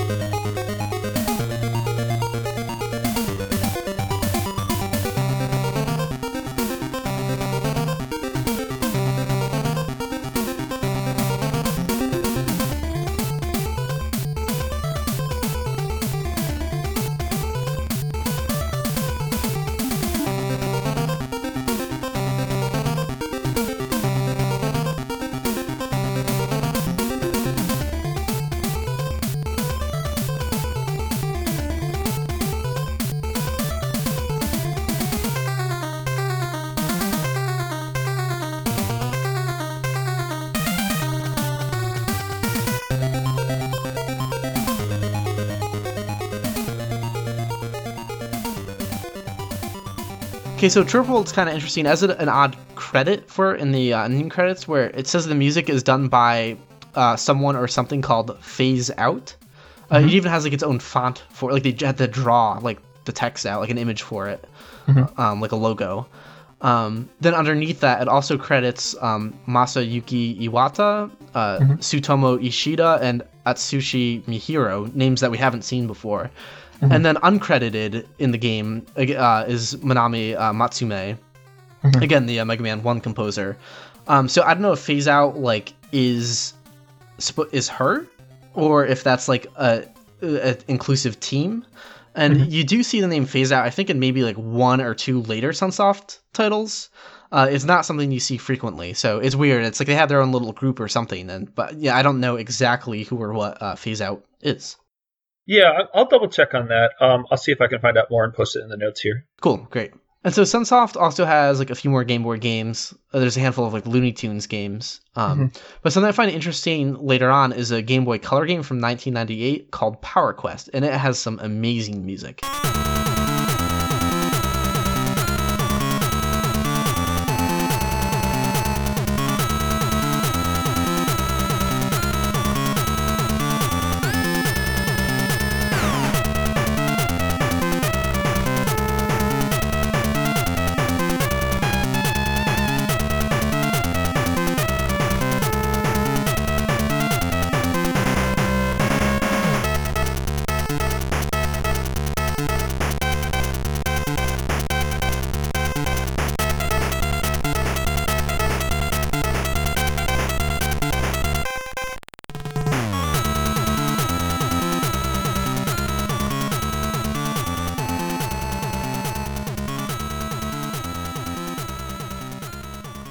So, I guess this brings us to the final era of Sunsoft music that we've kind of categorized here. You can think of this as being the 16-bit and beyond era.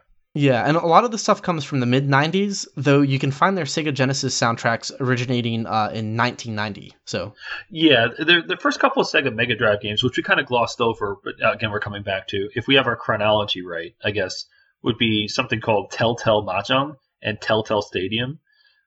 These are interesting because they're one of a few games that had this that actually used the Mega Modem for online play.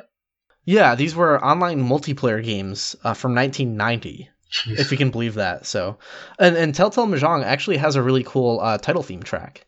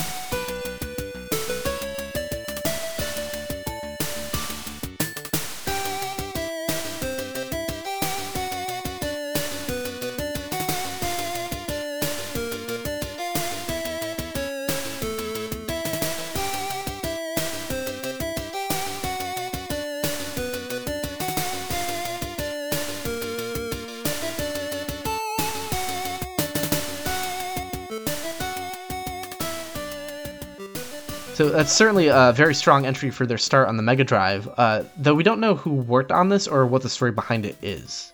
Yeah, it's weird because some of those games are like kind of, especially games that were like modem games, there's probably very little information, and there's no way to like really go back because I'm sure some of the data you had to actually be connected to something to see it. So right, that kind of sucks. So what we believe is their third Genesis title, Batman, another Batman game, of course, has a more familiar sound. Which is once again handled by Nobuyuki Hara and Shinichi Seiya.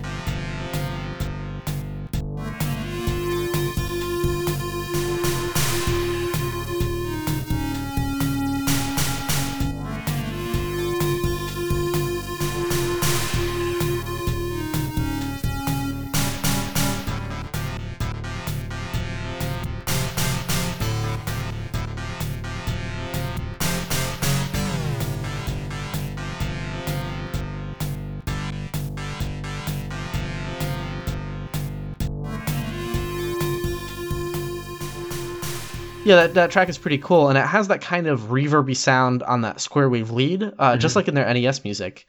And I believe this is because they're using some of the PSG audio, similar to how they would if it was like an NES arrangement. No, yeah. I mean, I imagine that having that experience with working with that kind of audio, especially square waves, lends itself to creating more interesting things in the PSG. I mean, even I find when I write Mega Drive / Genesis music, like the experience I have in FamiTracker gives me a better idea of what I should do with the PSG. I feel like the PSG is really underutilized throughout the Genesis catalog. Oh, definitely. Like it's can do some really great stuff.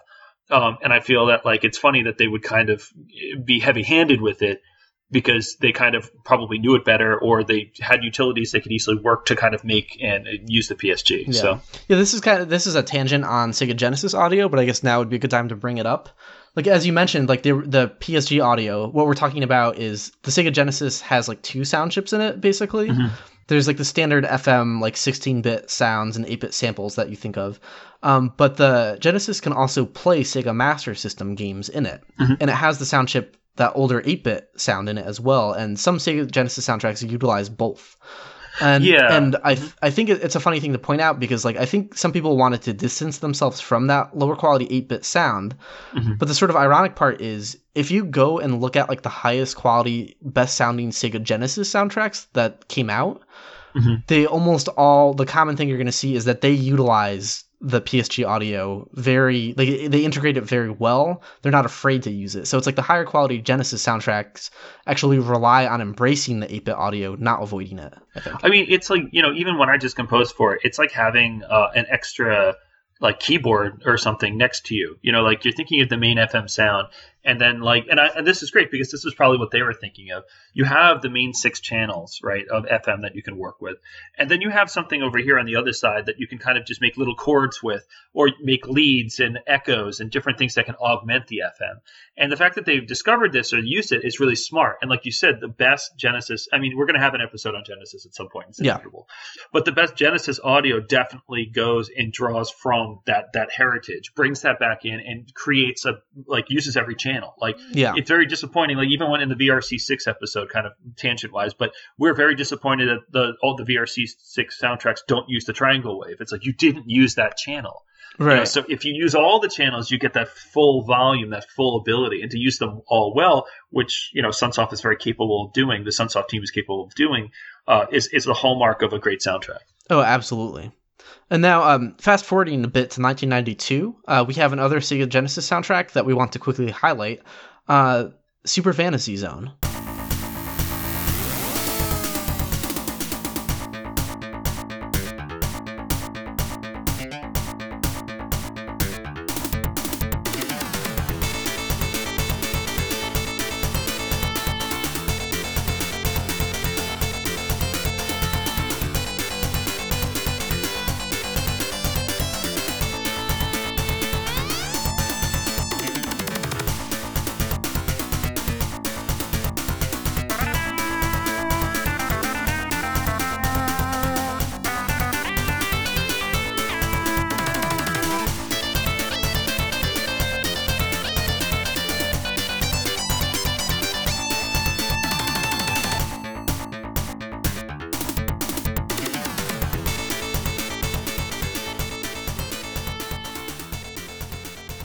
Man, there's like some great drum fills in that, and like it's really cool sounding.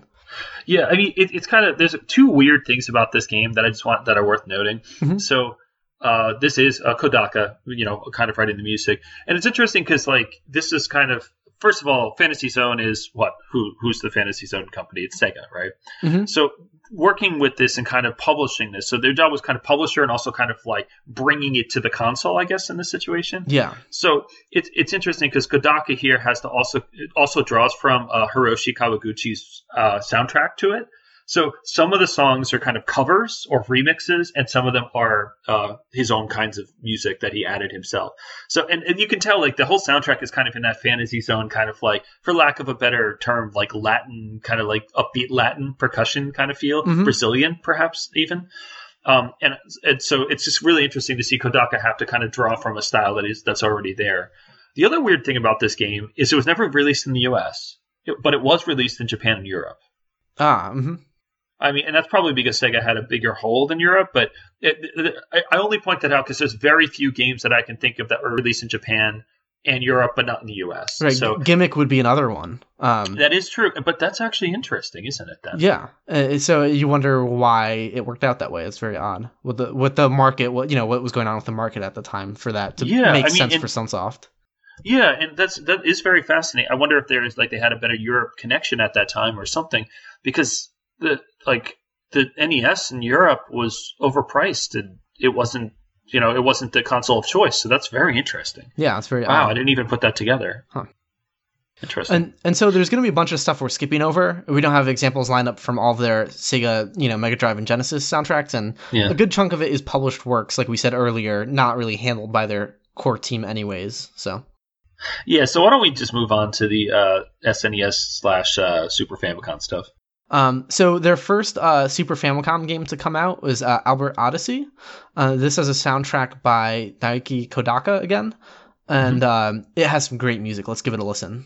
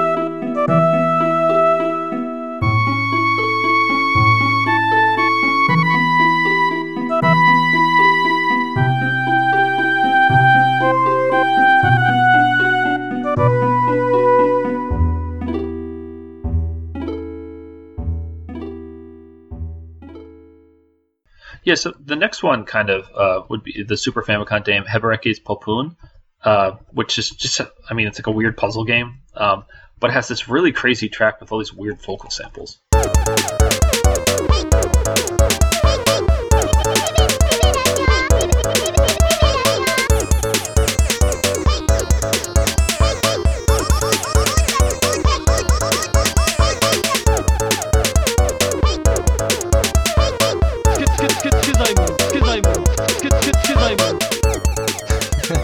That track is awesome. They take that even like a step further. There's a Game Over track that's composed entirely only of vocal samples. Let's give that a listen.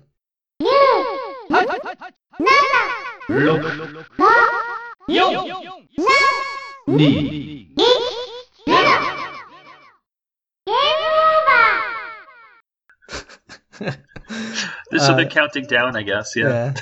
So, these are... Oh, is that what they are? Is those numbers counting down? Yeah. No. Oh, okay, cool. San. Yeah. She. Yeah. I think it's hard for me to count backwards in Japanese. But they are. These tracks with the vocal samples are kind of ridiculous. But again, it does once again show Sunsoft trying to put out high-quality audio, because if you go back to the library of, Super Nintendo, you don't hear vocal samples that often. And these are pretty high quality. Like, Super Metroid opens up with like that bit of dialogue at the beginning, like it's actually like recorded dialogue. Like the last Metroid is in captivity, or whatever they say. Yeah. The last Metroid is in captivity. The galaxy is at peace. So I think to have the soundtrack with that's really heavy on vocal samples, is them trying to do something that sounds high quality, and it does stand out, I think. Yeah. So on the Super Famicom, you see a bunch of these games that use the characters from Hebereke, from the Famicom game. Mm-hmm. So Hebereke was originally a platformer game, sort of loosely that had sort of a Metroidvania kind of layout to it, but sort of in the same kind of genre as Gimmick and Trip World, where they had these cool platformers with cartoony graphics. On the Super Nintendo, they didn't really make any games like that again, unfortunately, but they take the characters from Hebereke and they put them into puzzle games. There's this game coming up, Sugoi Hebereke, which is a 4-player fighting game. those characters. So, and the reoccurring theme with these characters is like they have a cartoony, whimsical style to them. So you can expect to hear that from the soundtrack. So here's a track from Sugoi Hebereke.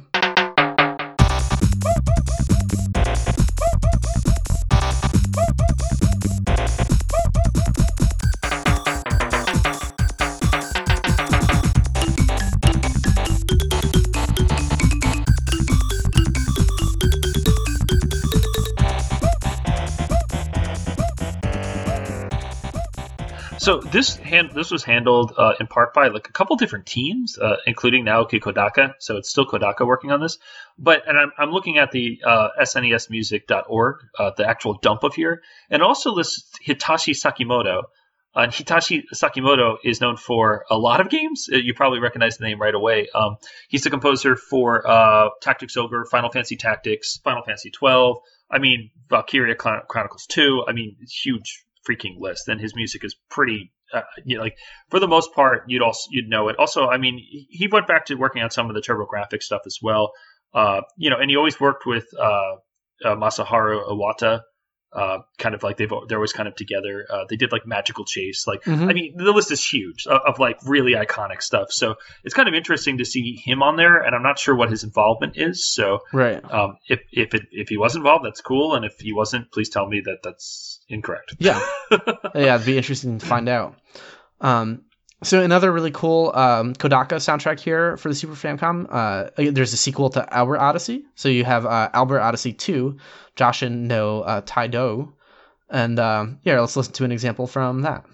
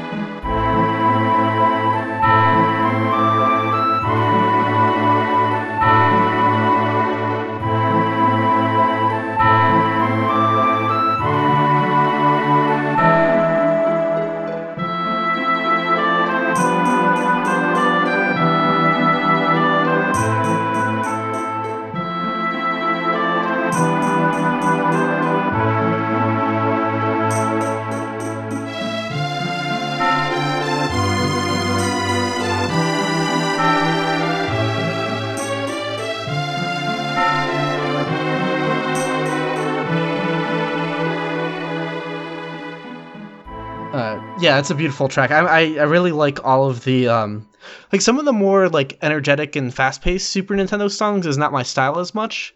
I kind of I think the Sega Genesis sound is better for that. But when you get to like the lush sort of orchestral like ballad type songs, they're always fantastic. Oh yeah, absolutely. So from here, I think that's actually the last example we have queued up for the episode. From here, there's a few more games that sort of trickle out over the years, but as we mentioned, things hit a sharp decline right around this time, 95, 96.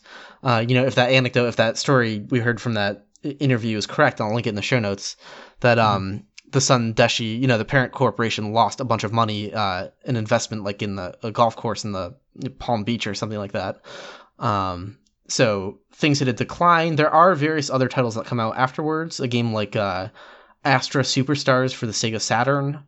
There's a few late 90s arcade releases, some game called like Shanghai, their Shanghai type game, Shanghai Mate Kibuyu, something like that. And other than that, though, it's really thin out. It's kind of sad, actually. There's a Sunsoft page still up. It's still active. They have an official website.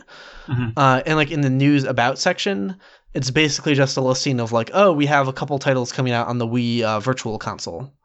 Yeah. So it's like showing like, oh, here's Blaster Master again. So it's kind of like they're not, if you go to their Wikipedia page, it doesn't have like an end date for the company, like a closing of the company.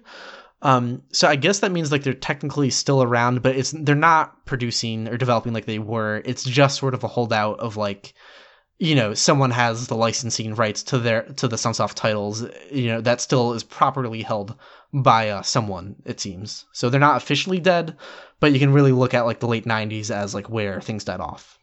Yeah, I mean, especially just kind of like the we're looking at a rapid, like especially in the 80s, they were kind of pumping out titles. Like they got to 11 Famicom games pretty quick.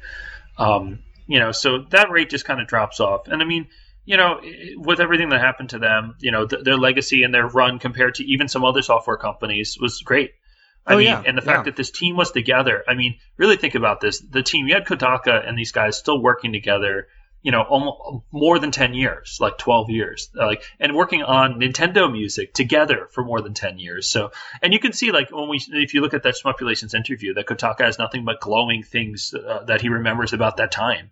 And how everyone was so great and how it was just a great working environment. And, that kind of working environment produced for us some of the greatest NES soundtracks of all time. Yeah, some of the best video game soundtracks of all time. Yeah, not even just NES, video games in general. Yeah, absolutely. So, yeah, it's sad, again, that the company died off. I always want to see more games along the lines of Gimmick and stuff like that, because I think those really had potential.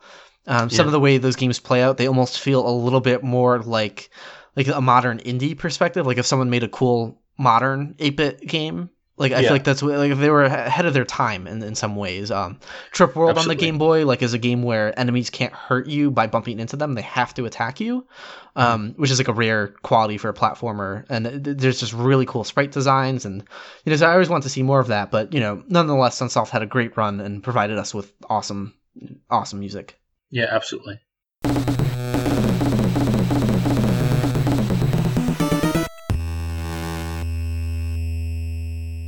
So yeah, that about wraps up the main chunk of the episode. Let's move on to comments and listener feedback.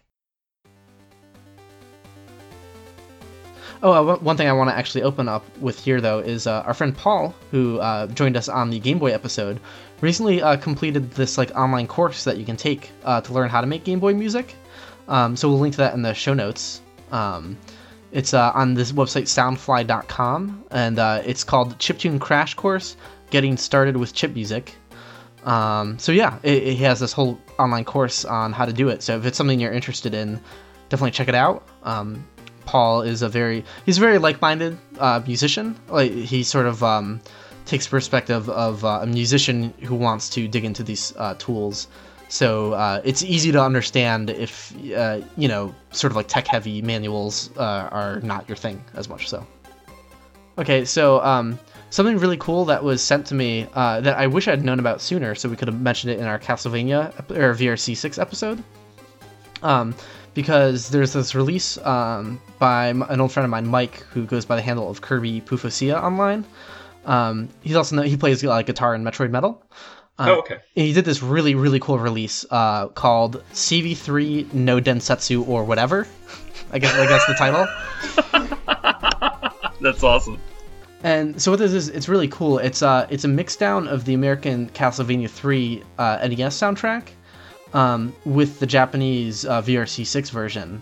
Because something we pointed out in that episode is, while most people prefer the VRC6 Japanese soundtrack, I was a little critical of the sound, where sometimes I think it gets a little too muddy.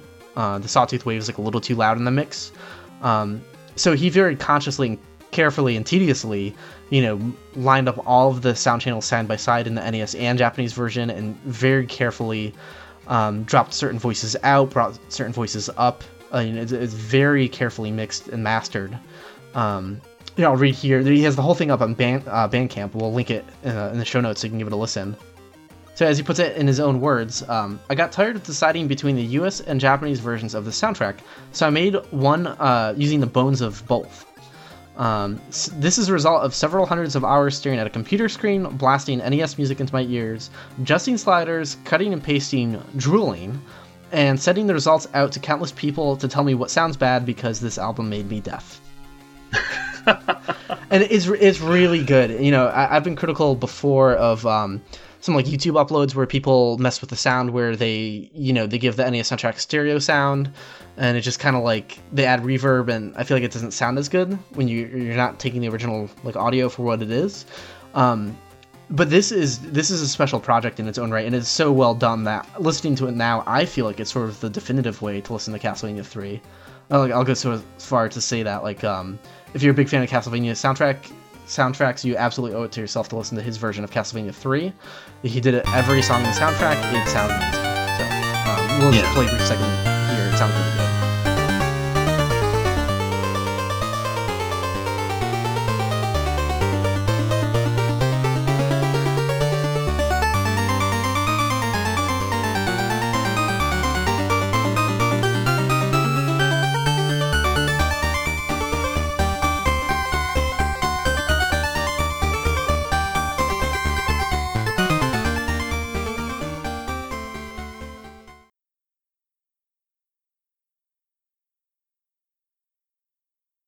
So, kind of looking at the comments from our Game Boy episode, one thing that kind of came up and I thought was really funny is like a little bit of arguments or just kind of comments about Pokemon in general.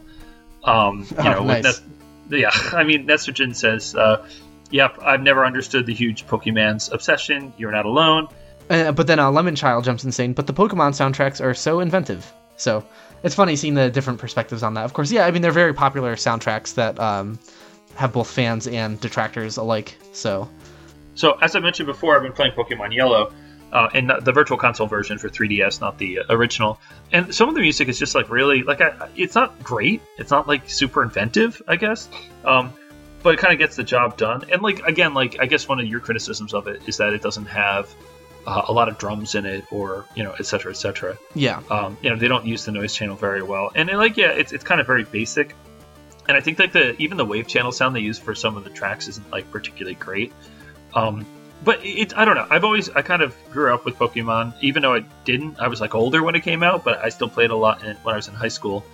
And so I guess a little nostalgia plays in there. Like I can kind of forgive some of the not so great music. It's funny because like I was just thinking about this and I was posting about it on my Twitter account, but the remakes of these, Fire Red and Leaf Green, have you ever heard the soundtracks for these? I haven't actually. So Go Ichinose is the person who is tasked to take these soundtracks and bring them up to Game Boy Advance standards. They're unbelievably weird. Huh. Oh, weird. They're like absolutely insane. In terms of using samples and just kind of going there. So it like takes that soundtrack and reimagines it in such a way that's so like, I know this is a huge tangent, but I just wanted to bring it up because like people are arguing about it, and like it reimagines it in a way that's kind of like makes you appreciate the original more, because you can kind of, it forces you to fill in the gaps, I guess, for lack of a better term. I'll link the one in particular, which is versus the Champion. The Champion version of it is just absolutely bonkers in Fire Red. It is just bizarre beyond comparison.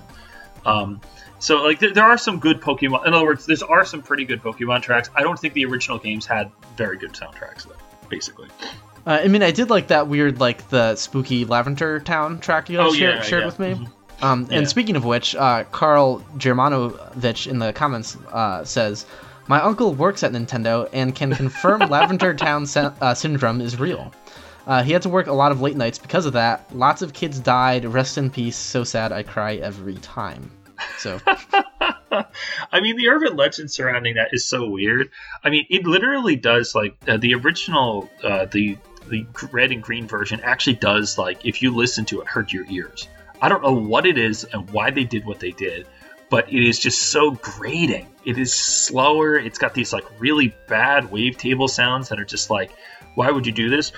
And it fits. I mean, so no wonder there's kind of like an urban legend around it, I guess. Mm-hmm.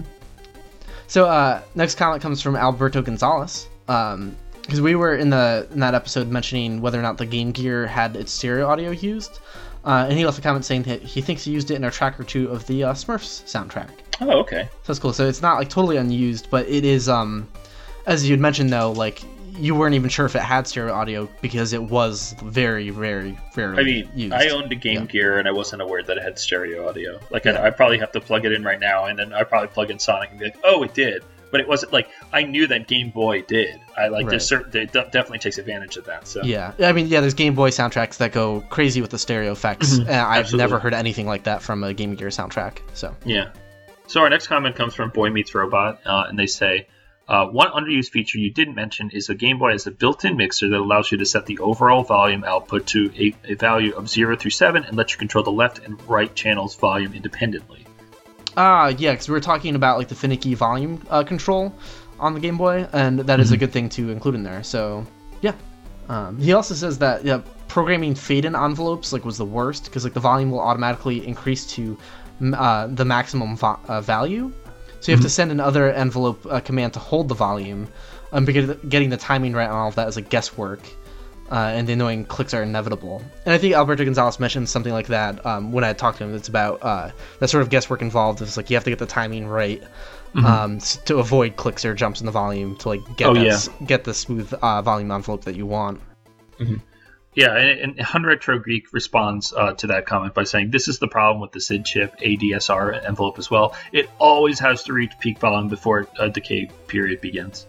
Yeah, that's interesting. I didn't know that about the SID. Yeah, I didn't know that either. I'm not too familiar with the SID chip, really. Yeah, neither am I, and that's something we're going to definitely do good research on before we talk about it, because I don't want to talk about C64 music without having that like really firmly nailed down. So yeah, absolutely. Yeah.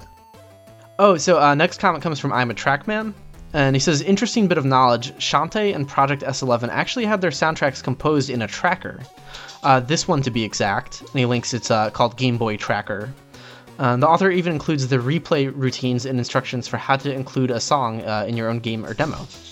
That's crazy, because like I guess you start to get to the point for some of these later Game Boy and Game Boy Color games, like, in the chronology, where trackers could just be used, and tools were, think about like what tools were in 1991 versus 1999, the huge leap forward in technology we've had. Oh, absolutely. So like you can only imagine how much it would be easier to like kind of move and use your PC to put this stuff together, or whatever coding that you'd use. Oh yeah, and we also have, I just want to point out this comment too, that's kind of at the top here, by Skunk Rocker, and they just say, no Little Nicky, surprising. Yeah, and this is, so Little Nicky, Steve, are you familiar with the Game Boy Color game Little Nicky? I am not at all. Neither was I, which is why we didn't talk about it in the episode, because if we did, we definitely absolutely would have. Like, holy crap, it is a weird example of Game Boy sound design. It actually has the samples in there, used in the music, which we couldn't think or find any other examples of that before we recorded the episode. It has, like, guitar samples in it. Oh, weird. And it sounds really good, though. And there's a lot of cool sound design stuff in it. So, like, Little Nicky, like, somehow, I don't know if later on down the road we might do a sort of, like, Game Boy follow-up episode, just to sort of talk more about, like, some of the weird extraneous stuff. That is something that I would like to explore more, because it sounds really great. So wait. Let me get this straight. This is Little Nicky, like, based on the movie Little Nicky? Like, it's an Adam Sandler video game? Is that what we're talking about here? I didn't even look up the history of this game, so is that what that is? Let me see right here. Yes. Oh, it's Adam Sandler on the cover. Oh my god, yes. This looks... Oh my god, yes. Oh man, are you kidding me? Okay, developed by Digital Eclipse, publisher Ubisoft, came out in December 2000 for the Game Boy Color. It actually is decent. Well, EGM really liked it. Is EGM owned by who owns EGM that they gave it an 8.5 out of 10? Jeez. Wow. Oh, wow. Man. Yeah. So apparently, this is Adam Sandler Game Boy Color game with phenomenal sound design. So 19 levels featuring 14 platforming levels and 5 mini games based on events from the film. Wow, it sounds absolutely terrible, but this has got which would you rather play, this or the NSYNC game, though? This actually looks like more of a real game, so I would definitely rather play this than the NSYNC game. Oh man. Yeah. Wow.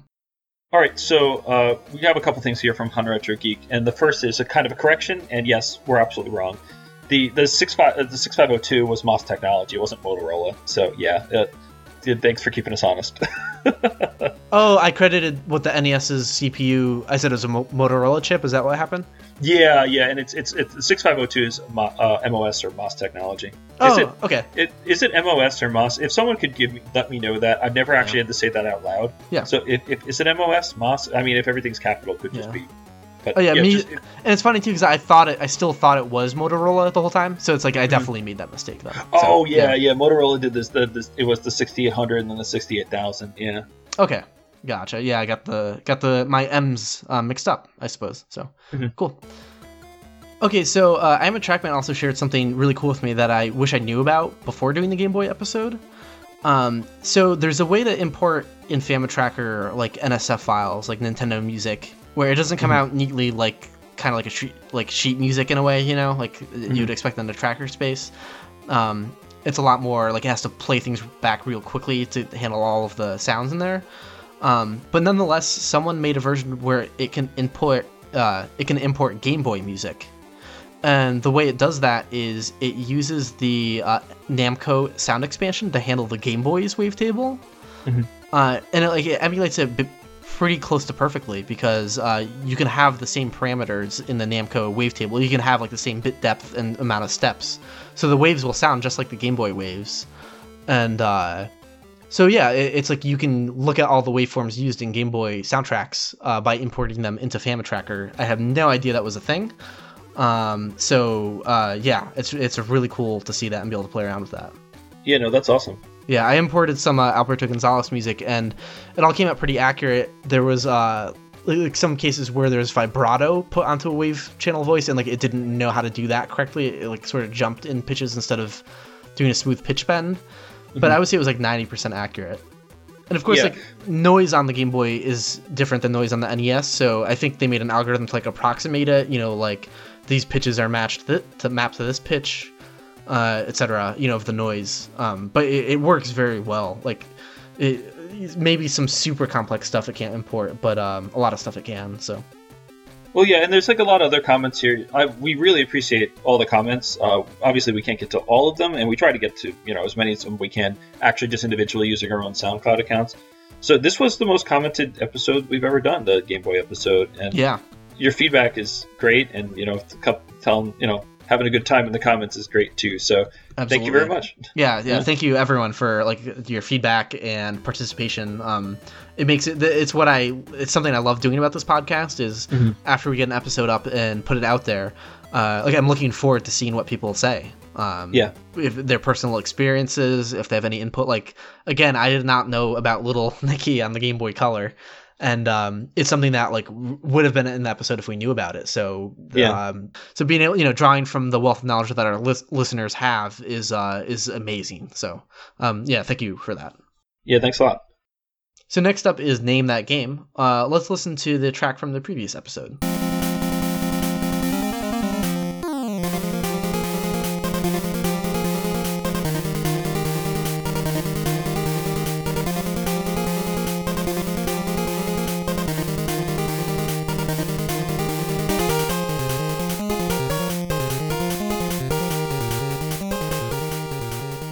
And that was guessed correctly by Vera Lovely, and that was Mega Man 5 for Game Boy. Yeah, that was a fun track to pick. I sort of figured the Mega Man soundtracks are well known overall, but you get to any of the original content on the Game Boy, stuff that isn't ports of the NES music.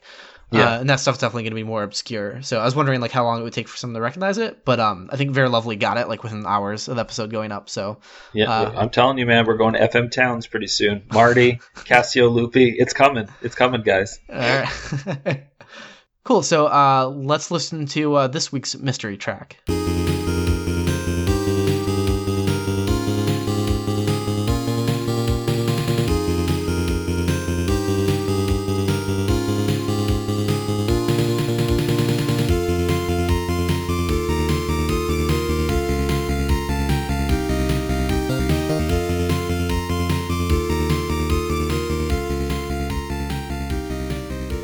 All right, so good luck everyone with that track, and see if you can name that game.